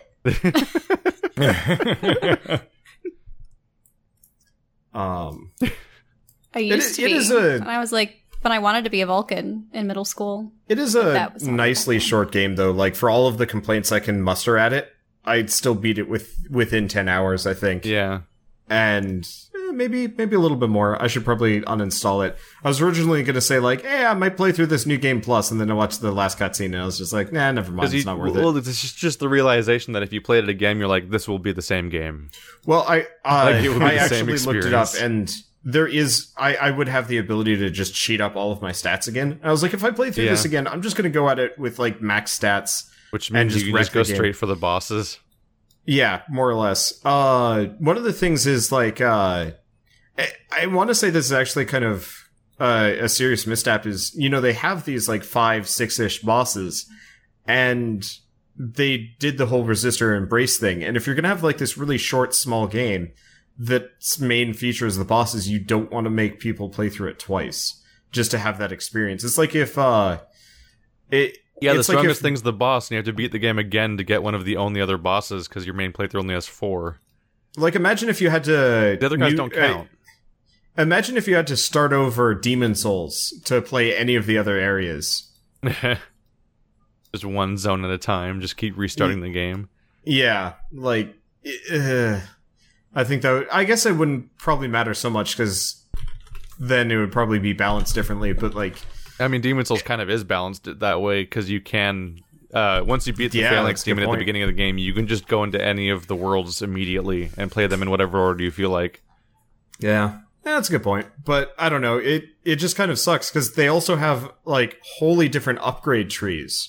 If you corrupt or you destroy the Elder Shards, like if you use them or not. Because like you get a flame sword, and I think your HP bar turns weird, and that was all a surprise sorts of for me. Is when I started, I wasn't corrupting.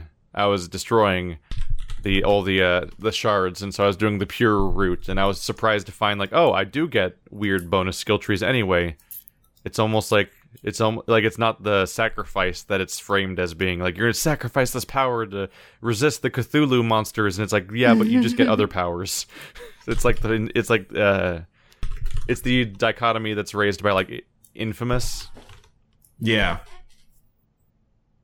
But I don't know, it just feels like a bad idea for an indie developer, like, for a small game to go with that. Yeah. Because, like, you already have so little game. Why cut it down the middle? I don't know. That's just me. I just wish the game had a bigger pool to draw from. As a roguelite that's, like, all about randomly sectioning chunks of map together, it's not very good at it because there aren't enough rooms. So, like...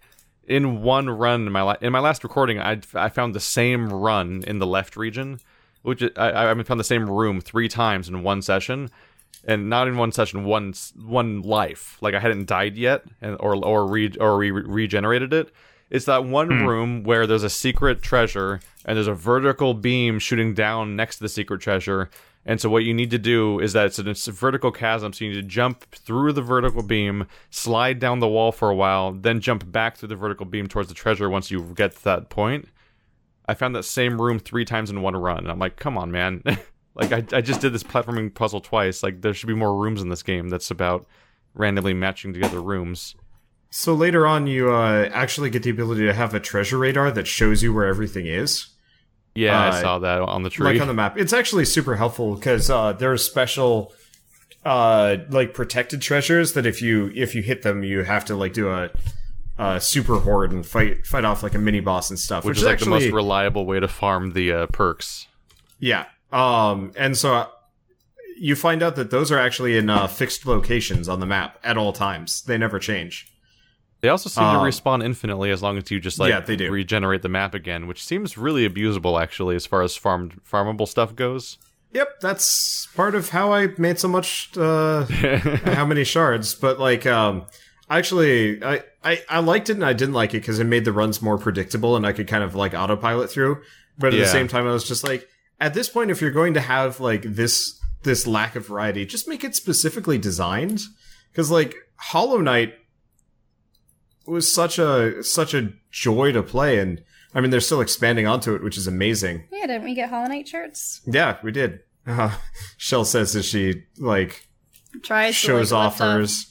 It's just I think the disappointment in this game comes from the idea of it being the premise is to be like a Metroidvania type game, but inherently a core thing you can't remove from Metroidvania is exploration.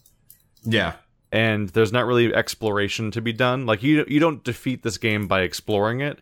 You like there's like one landmark in each zone, and then like the 4 boss chambers, and like that's like the main locations, and everything else is just shuffling random generic hallways around.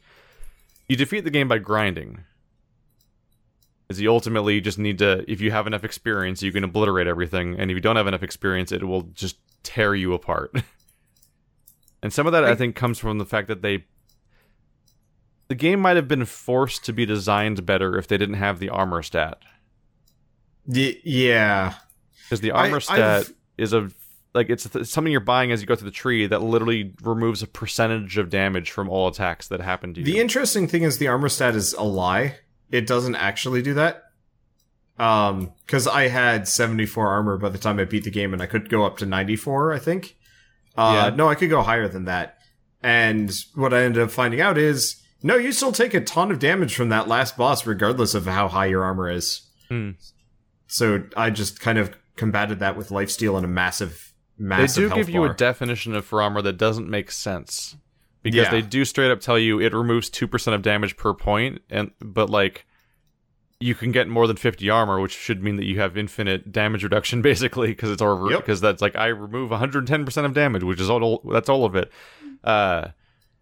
But I definitely would equip a skill that was like this. It does this cool thing, but removes 20 armor from your character, and I felt it hard. Yeah. Well, like I had that skill, and I just ate the difference because it was worth it. But what happens as a result is that the game has this exponential curve to how much damage reduction you have, which means that it has an exponential curve to how much damage the enemies do, which means that the entire game gets so grind dependent that it causes all the problems we talked about, where like your actual input doesn't matter as much as just where you are on that specific curve, which looks like the graph of like a limit, basically, where it just shoots up exponentially, and you just have to be on the right part of the curve for that part of the game, or you're going to just get crushed. And that's just kind of a bummer. Because it's not a game where you explore, and it's not a game where you really outsmart your enemies. It's kind of just a game where you kind of busy work through it until you get to the boss fights where you think again. So, kind of on the flip side, I had asked you before Sundered, because I was actually surprised that you were playing Sundered instead of Immortal Planet, seeing as Immortal Planet's a Souls-like. And interestingly enough, Immortal Planet is actually kind of the complete reverse. It's a game with a leveling system that actually doesn't matter. Like, every point that you put into damage only increases your damage by 1, and when you already do 100 damage, 10 points in damage really doesn't net that much, and it takes forever to grind. And so I actually had to end that series because I'm not a good enough player to deal with it, and I can't overgrind it because it took so long and it was so painful to do. And so, like, I understand, like, not I understand. Oh, yeah, your last episode's called Apply Face to Wall. So, effectively, the boss that I was fighting, he attacks you as soon as you get off, like, a power lift before you can move. And so, half the time, he'd stun lock me on a laser grid and just kill me.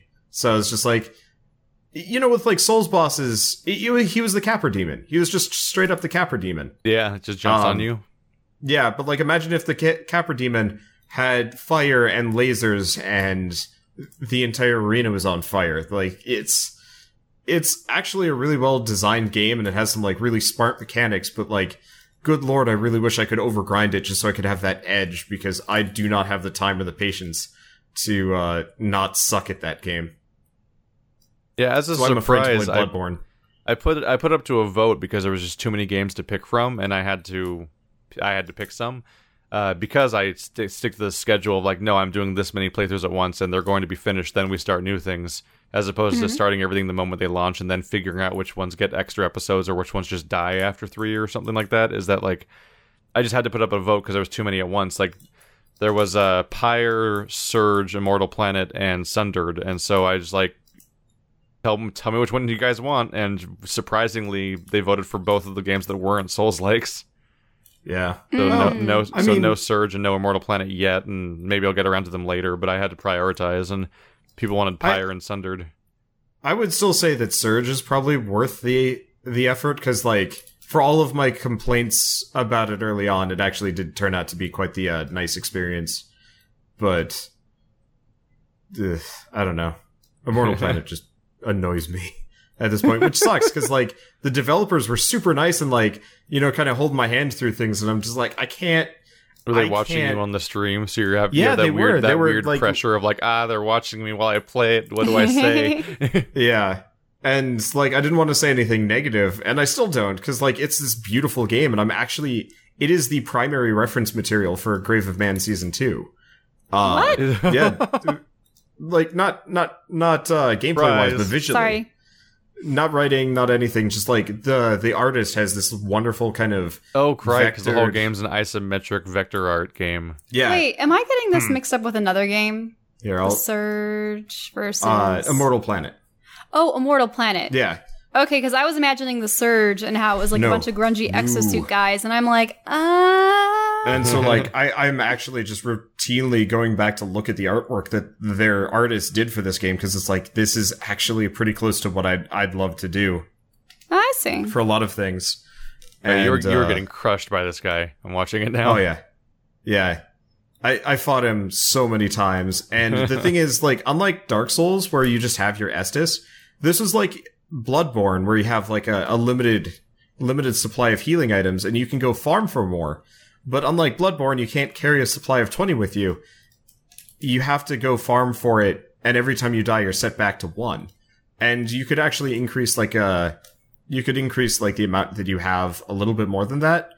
But every time I had to go fight the boss, I'd have to play through a level just so I'd have enough healing to maybe have a chance. What's happening here? Oh, he has 4 health bars. I'm like, you're destroying this guy. What's the problem? I was like, wait, you totally killed this guy just now. And then I saw another health bar pop up. I'm like, oh, never mind. Yeah. I just learned something about this game. Every time you take off one of those health bars, he gets a new move. Or he gets faster or something like that. So he starts shooting lasers, or he leaves these like laser traps behind that stay there until you get near to them. Which, when you're doing that Fury playthrough of difficulty, huh? Fuck that. I just said difficulty playthrough of difficulty. No, I know exactly what you mean. When you're doing that Fury playthrough, Wander. I am never touching that game ever again, and I regret I ever touched it to begin with. I thought we played through all of Fury. I don't think I actually ever put the episodes up. I think I put up like 2 or 3. We played them all, though. And the hate comments were so bad that I wanted nothing to do with it. Also, we got to the last boss, that like face, like after you call in the spaceship and find out that Fury is like... And we couldn't beat it, right? Yeah, I might have been able to, but it's so not worth my time, especially after like the level of hate and vitriol that I was getting. I was just like, you know what? No, I'm just gonna go play like No Man's Sky and just accept that people hate me and everything I stand for. Anger. Yeah, I don't know how I deal with. I don't know if you know the story here or not, Bird. Do you? What's up? Do you know the story about what happened with Fury? No, I don't know the story of what happened with Fury. So Wander was having too much trouble with it, so he switched to the other mode. But the other mode that was there was clearly like a baby mode made for babies. Like it was not an incremental decrease in difficulty. It was it's like a non-feature insulting mode. It's like if you turn Dark Souls on easy mode and you could one-shot Smo. Like I got an episode out of every I got an entire episode out of every boss fight when I did my series on that. Wander would walk into an area, and like the cutscenes in the walk between fights were longer than the fights, because he would just like obliterate them in seconds without even slightly getting any sort of experience out of it at all. Like it was just like, oh, that one's green, I guess he's dead. Like that's the observation to be made, is that one was green, as opposed to like all of his crazy aquatic moves or like splitting attacks, and like it's like just none of it happens. They went from being 8-round fights to being like 2-round fights where each round would be over in 3 seconds. It's like it was a nightmare. This game has a 50% rating on Game Rankings. It got a 6.5 on IGN, a 5 out of 10 from Game Informer, a 3 out of 10 from Eurogamer, a 61 out of 100 on PC Gamer. It's got Fury got told to fuck off by the press. It's got very positive. It's at 92%. I don't think you're looking at the same game. I'm looking at Fury video game. FURI, not FURY.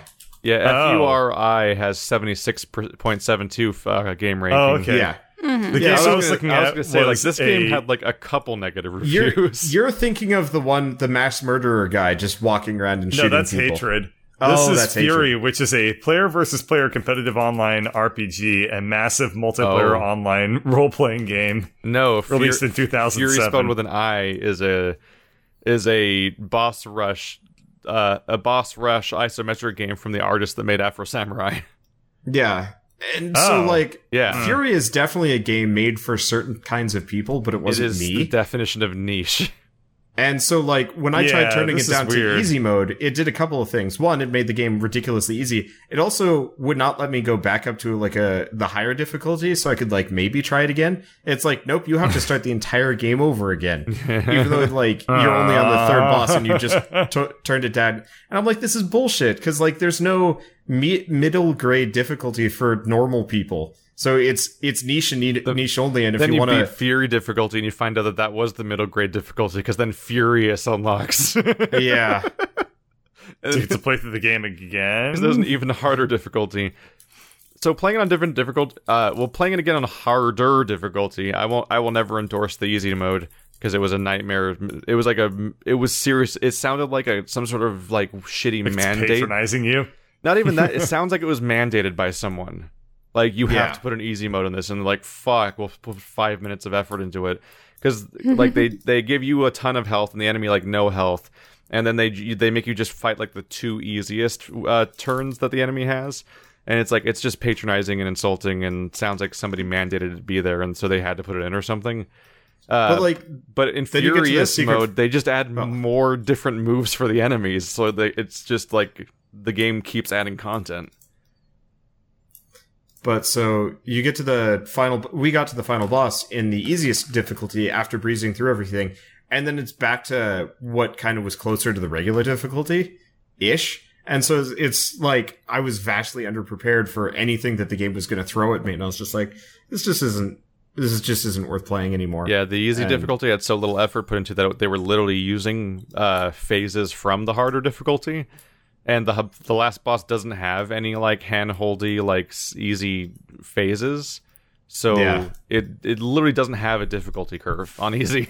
It's just a weird, like, it's like you're playing a glitched version of a game that keeps skipping around, basically. Like, for background, though, like, you know Final Fantasy X, Bird? Did you play that? Yes. You know how you keep fighting Seymour over and over again, and he keeps getting more badass over and over again, and it keeps morphing in just out of pure rage of needing to defeat you? This is at the very, very end of the game you're talking about, right? Well, you fight Seymour like 5 times over the course of the game, I think. Right, you do. Yeah. So that's what every boss. I don't remember him is. transforming until towards the end, though, right?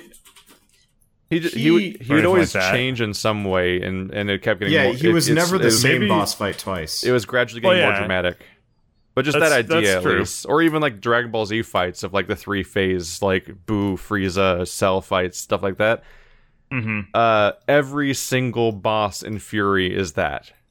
Oh. So you defeat so it's like you're playing a fighting game against a boss like that, where every time you drain their health bar then regenerates, but it doesn't just heal them, it actually enters a new round where actually both of your health bars regenerate, and they lose a little pip that represents how many health bars they have. That's essentially the counter of how many rounds you have to win against them, but every round they become a slightly different boss fight. So it's like evolving as it goes. And it's actually a really cool system where you essentially have 3 attempts to make against each phase of their boss fight, because you have 3 lives, but if you defeat one of their lives, you get all of your lives back. So you can fail up to 3 times versus each phase of the boss fight until you get sent back to the beginning of the full boss fight again and start again. But like it's such a crazy escalation, bizarre game, and the hype levels get crazy, and some of the bullet hell sections made me want to pull my just give up at being able to see things again. Seymour Guado was a really fucking bad villain. He had stupid hands. He had stupid tattoos. He had stupid hair. He had stupid lines. He had stupid voice actor. He was a horrible villain, man. Final Fantasy X was a great game in a lot of ways for reasons. But like Seymour is like by far one of the worst video game villains I think I've ever had the displeasure of facing off against. Which is weird. I found him incredibly compelling as a kid. I hated the shit out of Seymour and everything he stood for. Do you still think he's good, or is this like I don't know? Remember? Well, I played it in college, and admittedly, in college, I was looking at the entire game from a much more like jaded opinion to begin with. But oh, sorry, slipping my chat. Keep going. No, share. If you're gonna laugh that hard, you're sharing. I can't share this one. You didn't. I believe you laughed inappropriately at the phrase "Seymour's voice makes gay people sound straight." Yes, that's why I was laughing. Yeah, that's why you didn't want to say it out loud. Yes, that's why I didn't want to say it. Enjoy, everybody. Bird laughed at that. I wasn't going to say it. It was such a surprising sentence. But I have all of your chats open. I wish you didn't. And I can dig the hole for you. Seymour had kind of a Kefka feel to me. Like, he wasn't quite there, but he had like a much more Kefka-esque feel compared to practically every other JRPG villain I had run into so far. And so, like, kind of in this weird vacuum, Seymour comes off as actually kind of decent. Whereas, I'm trying to think of, like, a JRPG I've played recently where the villain just fell flat. I haven't played enough JRPGs. I guess, Tales of Zestiria, all of the villains just felt kind of boring. I couldn't even tell if there were any for a while. And then the villain was the concept of evil, essentially. Yeah. So, like, the idea of Seymour being this just, like, creepy, like, power-mad priest. Maybe? I don't know. He was just... He had dumb hands. He did. Because he had claw hands and he had a weird, like, spike hair that made no sense. Yeah. His hair does not make sense even a little bit. I think it's really hard to figure out. I think I could understand his motivations. Oh yeah, here's a good example. Seymour does not have anime hair. Seymour has Yu-Gi-Oh hair. Yeah, he does. He just has Yu-Gi-Oh hair. It's literally just someone drew a shape and called it hair, but hair can't do that. I've never seen somebody wear a shirt that only has sleeves and a back, though. I don't know how you have a shirt that has no front part. Yeah, he really wanted to show off his manscaping. Yeah, he constantly had an exposed entire front side somehow, but he had giant, like, Gangnam style pants for his arms, basically, and his hair was bat wings. now Wander's showing me an image of this. I forgot. Shell's. We played like 4 hours of. We played 4 hours of Final Fantasy X a couple of years ago, but we never actually got to meet Seymour. So Shell never really got the opportunity to see the magic that was Seymour. I genuinely can't tell you if I like a single Final Fantasy story or characters. Because the only one I latch onto is like, I think I liked 10 when I was 20 years younger, and I haven't touched it since, so maybe it's bullshit too. I think my issue with the Final Fantasy series, from what little I've seen, is that there's a lot of melodrama going on. Yeah, it's mostly melodrama. Yeah. Like soap opera. Melodrama that often doesn't make sense. I want to say Final Fantasy VI was probably where the writing kind of peaked, and then it started dropping down. But even then, it's kind of hard to say, because they didn't have much for cutscenes, and it was kind of 10 was really good. It wasn't. I mean, not 10. I'm sorry. I meant to say 7. I don't 10 know. was not really good. Well, 10 was okay. A lot of people seem to latch on to specifically 6 and 9. Yeah. 6 was very, very good. 9 was I decent. never played 9, so good. I can't talk about 9. I know with 7, I got so lost, because they were throwing around terms left and right, and there was the translation whole, of 7 sucked.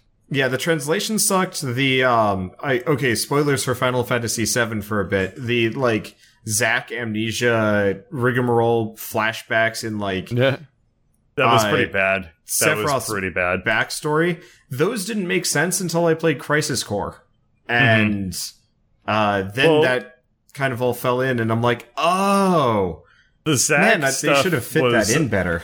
The Zack stuff was really complicated and very poorly localized. So for most people, they found the Zack stuff to be actually incredibly confusing and hard to understand. I'm surprised you weren't able to understand the Sephiroth backstory, because I thought that was pretty straightforward, though. I think I got really hooked up on, why is there this weird, gross pod thing? Because I couldn't... Genova? I don't know.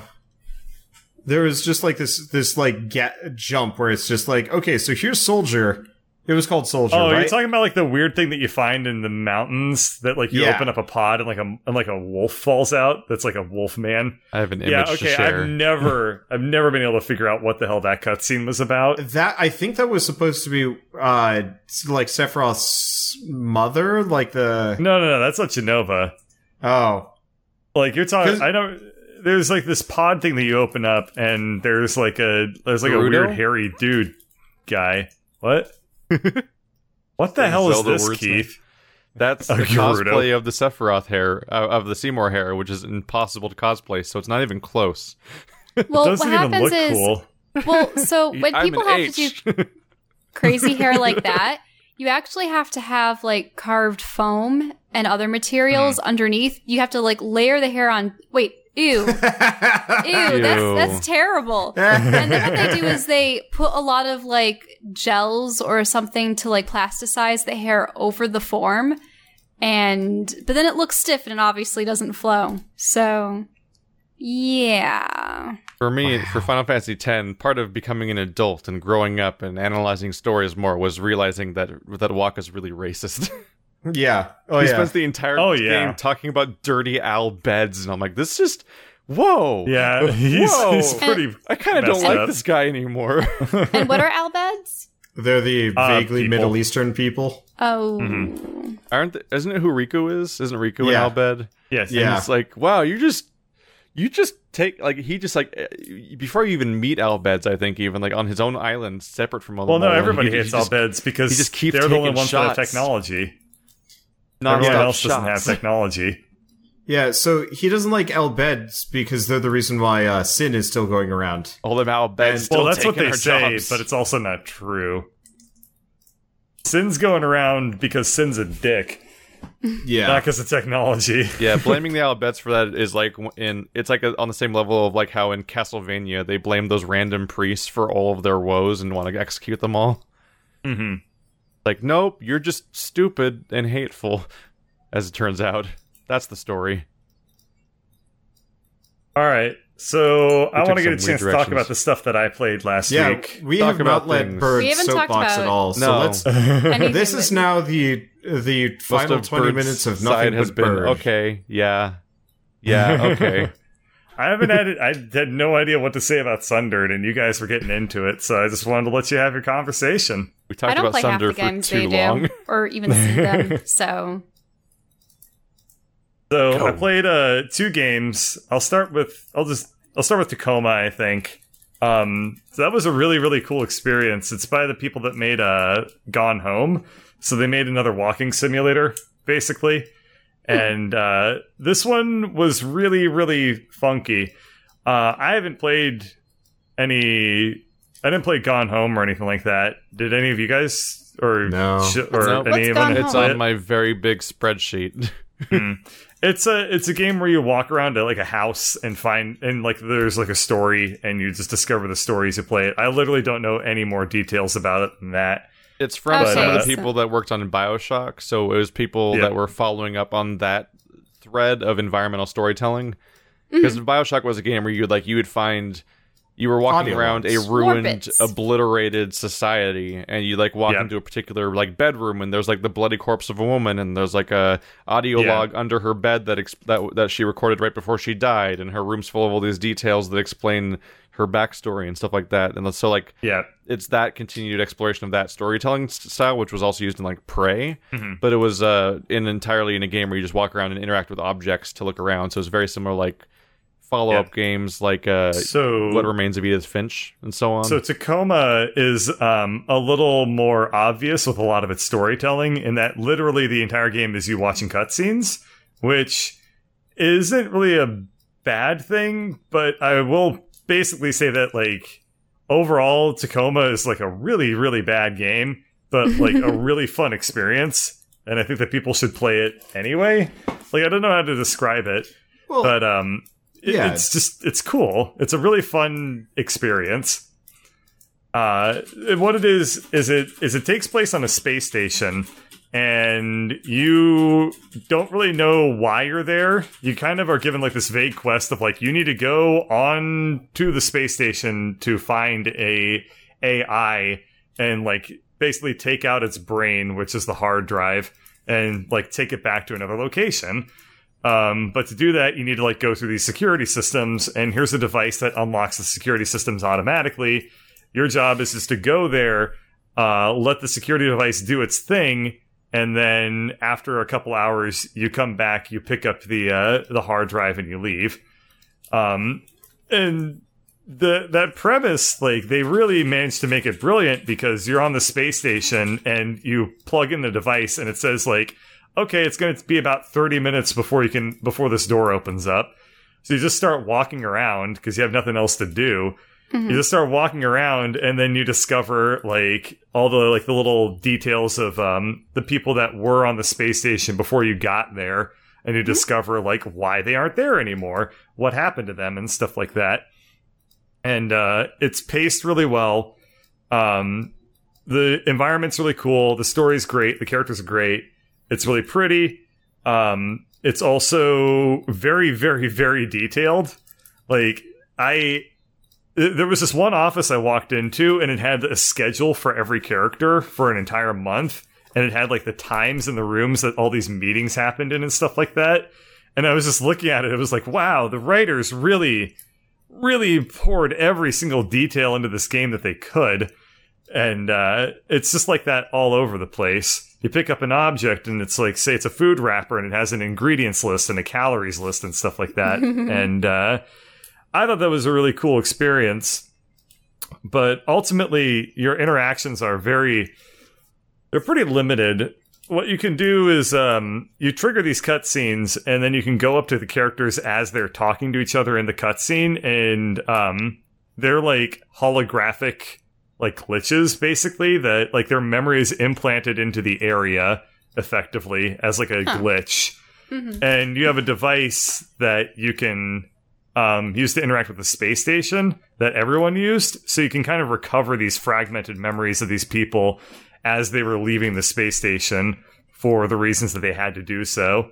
And you can like walk around during these cutscenes as they're playing out, and you can interact with them to get even more information about like their lives, and you can read their old emails that they sent to each other and stuff like that.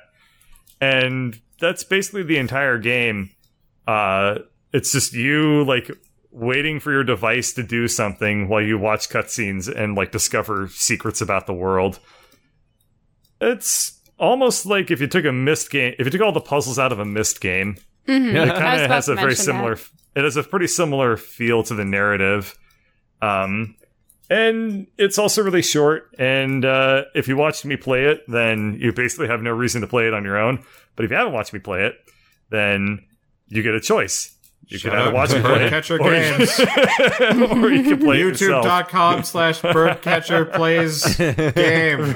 Come watch, need views. You with a choice.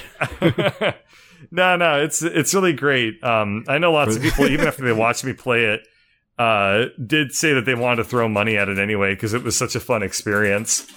This presents with the choice. I wonder if people will manage to get really angry at this one too.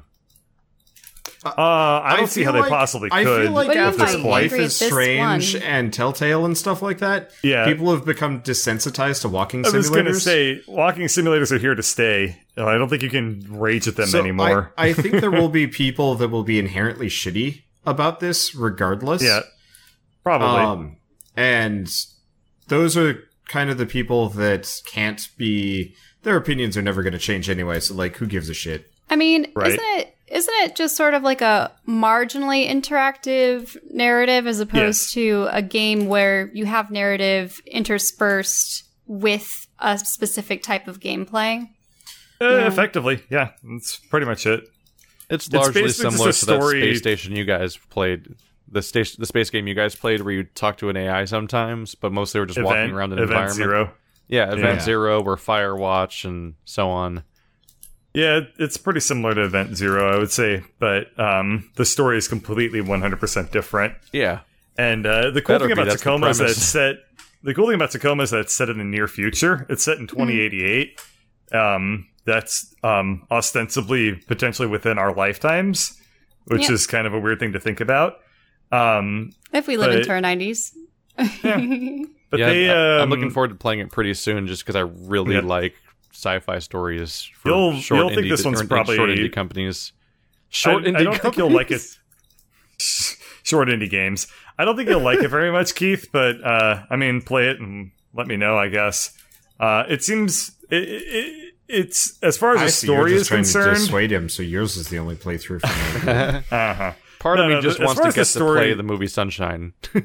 As far as the story is concerned, you probably won't like it, but because it's not going to go into the world enough for you to really enjoy it, I think, Keith. Oh yeah, but I don't do sci-fi for its world most of the time. It's just the setting is a good place to set to as a backdrop for most stories. Oh well, then maybe you will like it because it's it's a pretty fun story. Yeah. But it does kind of set up the like what its vision for the near future is, and it's really kind of cool because it talks about how like these companies that exist today, what their power is like and how they've grown in the future, where it talks about like Carnival cruises in space. So it's like you can take a Carnival cruise to Jupiter, for example, or how Hilton has space hotels in the future, or how Amazon has a university that one of the characters went to. That was a little weird. That one hit a little close to home. I don't like that part so much. Hey, bird. What? Play Soma. I should. Play Soma. I got other things to play, though. Yeah, but how much time do I have left? What if you played Soma? I have 10 minutes. Okay, I used 10 of my 20 minutes of Bird Soapbox Hour. So let's, if you have any questions about Tacoma, like, you can ask them real quick, I guess. But I gotta move on to talk about the other thing I've been playing. Just go for it. Okay. I'm gonna play it myself. Okay. Yeah, go play Tacoma. Buy Tacoma. It's cool. Keith, play it so that we can talk about our experiences and our opinions on it. We could do a Tacoma spoiler cast, except we've never recorded any of the other ones we talked about, so probably not. Probably. So the other game I've been playing is called West of Loathing, and that one's interesting. It's a really easy game. It's I guess it's like a turn-based RPG, kind of, but populated by stick figures. Populated by stick figures, and it's a black and white game that apparently has a colorblind mode. It does have a colorblind mode. It's so funny.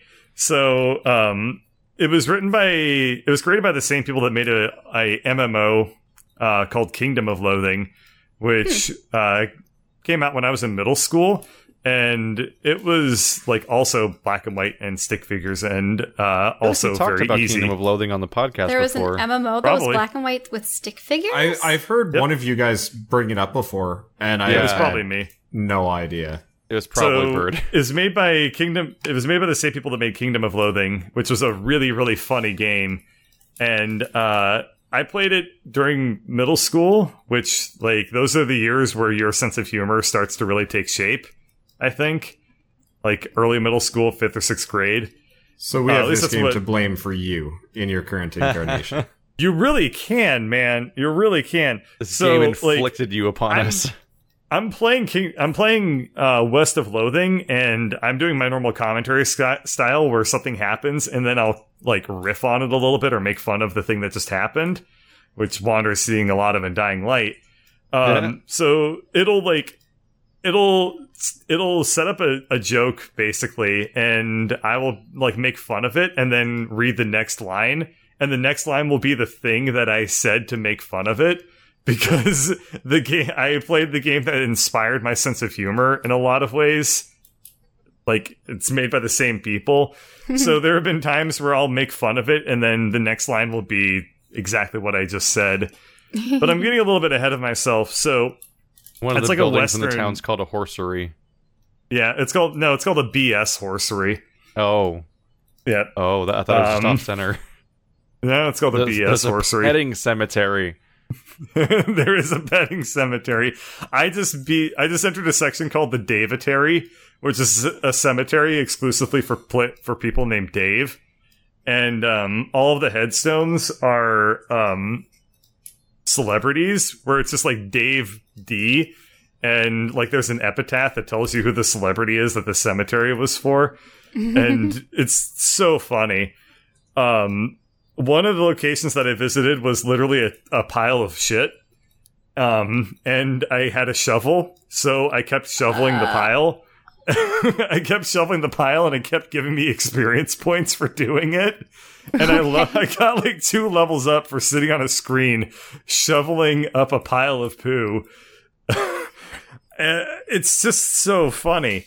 Like, and nobody would play this game if it weren't for people like that knew of Kingdom of Loathing and were like, "Oh God, you have to play this." Yeah, and this game's on my list now, but it only got there from word of mouth because otherwise it was just a game where I'm like, that looks like every game I skip over. Because it's a stick figure game for $10 on Steam, Greenlight, and you're like, nope, I'm not playing that shit. But then there's word of mouth, and like it's in Total Biscuit's curator collection and stuff like that. I think I've had about 7 people tell me to play West of Loathing, and I'm like, and all of them are your fault. Well, yeah, so like what happened, no, this is before Bert even played it. Like, the game was actually not even out yet, and like I got a comment being like, you should play West of Loathing when it comes out, and I was like, are you joking? Like, one, I'm super busy, so probably no. And then Bert was like, I'm taking the night off to play West of Loathing, and I'm like, what the hell? So maybe I should actually play West of I don't know. Everywhere you looked, you would just see the name over and over again, like it's following you. It's so the writing makes up for the experience so much because the sense of humor is very unique, and kind of what it does is it plays off of like absurdity and like normalcy and like your expectations constantly. So one of the first things you interact with in the game is a haystack, and in it you find a needle, and that's just the lockpicking item in the game. So every time you need a lockpick, you go up to a haystack to find a needle in it. And it's just like little moments like that repeated all throughout the game, which like you can't help but like just smile. And then also there's bigger moments that are also really, really funny. And I don't want to spoil the jokes, because if you spoil the jokes, then there's nothing to the game. Is this going to be a thing now where each of us one by one encounters a game that is just their sense of humor? Yeah. But this was a very, very special experience to me. Oh no. We'll never find it. Bird Shell told a joke. She did tell a joke. It was a very meta joke. It's like, for me, that was basically Zenith. That was... Yep. It genuinely made me laugh multiple times, and I'm not used to video games doing that, but Zenith kept making me laugh, while also having a good story, while just being the worst video game. It's just a bad game. But like, I still point at that sometimes. I'm like, look at that weird-ass, well-written game that everyone's going to ignore. Yep, so that's my other spiel, I guess. West of Loathing is great. Tacoma was also pretty great, and I'm not playing the same games that like you guys are, but there's been some really fun releases lately that I've stumbled upon that I'm really enjoying. I have a terrifying backlog, and it scares me. I just put Zelda to rest finally after about 160 episodes, boy. But they added something really cool at the end, because the first expansion pack is the challenge mode, where you have to get through like 40-ish rooms back to back, and if you die, you start over. And when they send you in there, you get no items. Like, you don't have clothes or any inventory items or weapons or anything, and you have to just like Metal Gear subsistence it all by just finding everything from scratch, from food to like a stick to hit people with and everything. And it's actually like a compelling roguelite experience, except for the part where if you play it again, it'll do the same thing again. I'm like, I went on a rant during my final episode. I'm like, no, like they need to like figure out how to properly randomize this, because this well could go so deep. Because anyone who's played Breath of the Wild realizes that like the game is so mechanically dense, and it's so carefully crafted with so many options to approach every situation, that like it actually has the potential to be the coolest roguelite ever made if it actually had the randomization set up. Because like, proper challenge modes and like how far can you go in this infinitely sprawling like dungeon where they keep giving you one room at a time and the only way to escape is to beat every enemy, but you can do it at your own pace because it has like functioning stealth systems and the ability to scavenge for different items to use, and you can sneak up on things and use line of sight to section off enemies, and every enemy can be dispatched like 12 different ways, and you can have, there's so many mechanics to the game that it's like ridiculously crafted. And the only problem I had with the main game was the fact that like its difficulty curve kind of sucked for a campaign, because if you were in the main campaign, and you're being completionist about finishing the open world and stuff like that, or even just doing a lot of open world stuff, like there was no difficulty curve. It was just like you basically couldn't die at some point. So like taking all those mechanics that were carefully and lovingly crafted for that amazing open world and then putting them into like a crazy randomized challenge mode that utilizes all of them would be one of the coolest gaming experiences ever made. Yep. And unfortunately, they have like 90% of that because they made a 40-room dungeon that you play in that way, and it's so tightly balanced and interesting, but it's just not quite there. The difficulty curve never quite gets there, and you kind of dread losing, because if you lose, you just start over the same floors again, and that's kind of a bummer. But it's the potential game that's like an inch away from happening is so cool.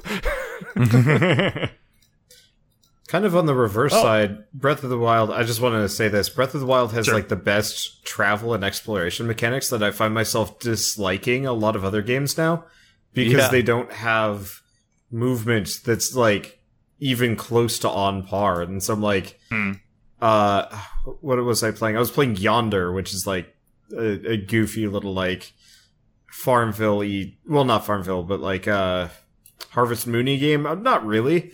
But the entire premise of the game was like exploration, and you could like glide, and you can do a couple other things. And I was just like, it's just not the same. Like Breath of the Wild has blown this out of the water now, and I just don't enjoy it.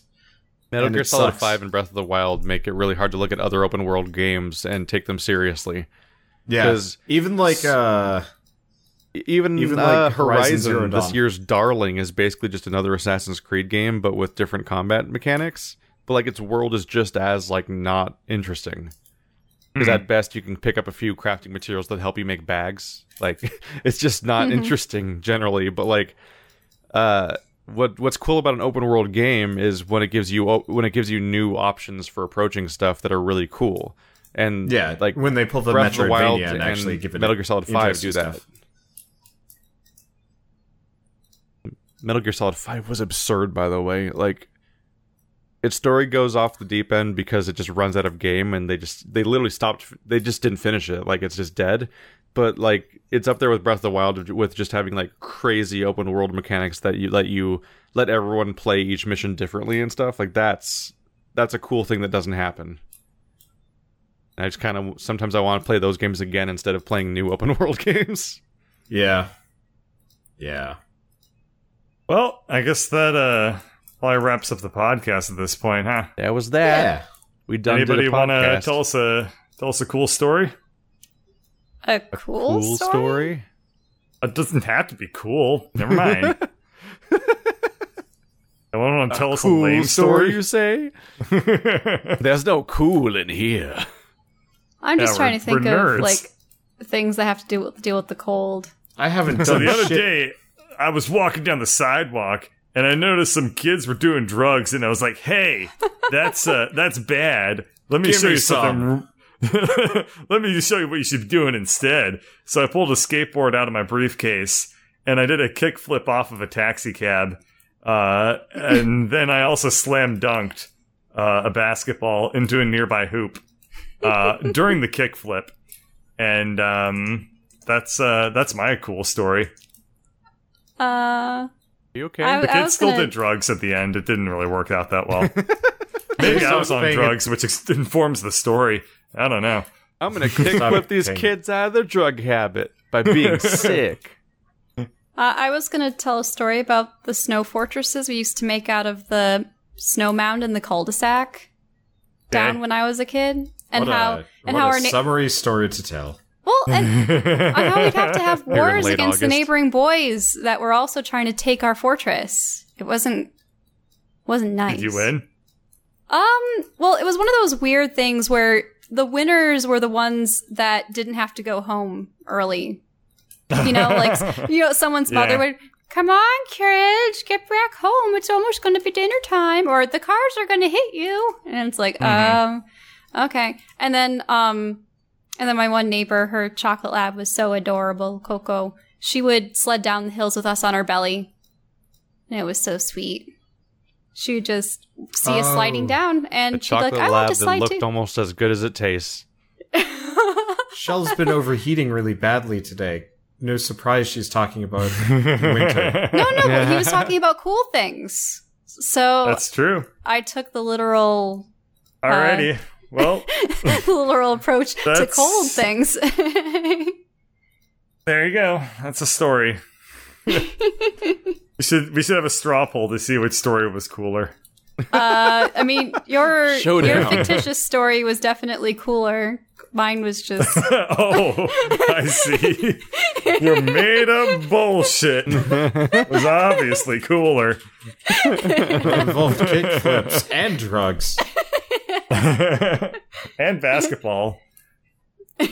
What's a basketball? What's pit people?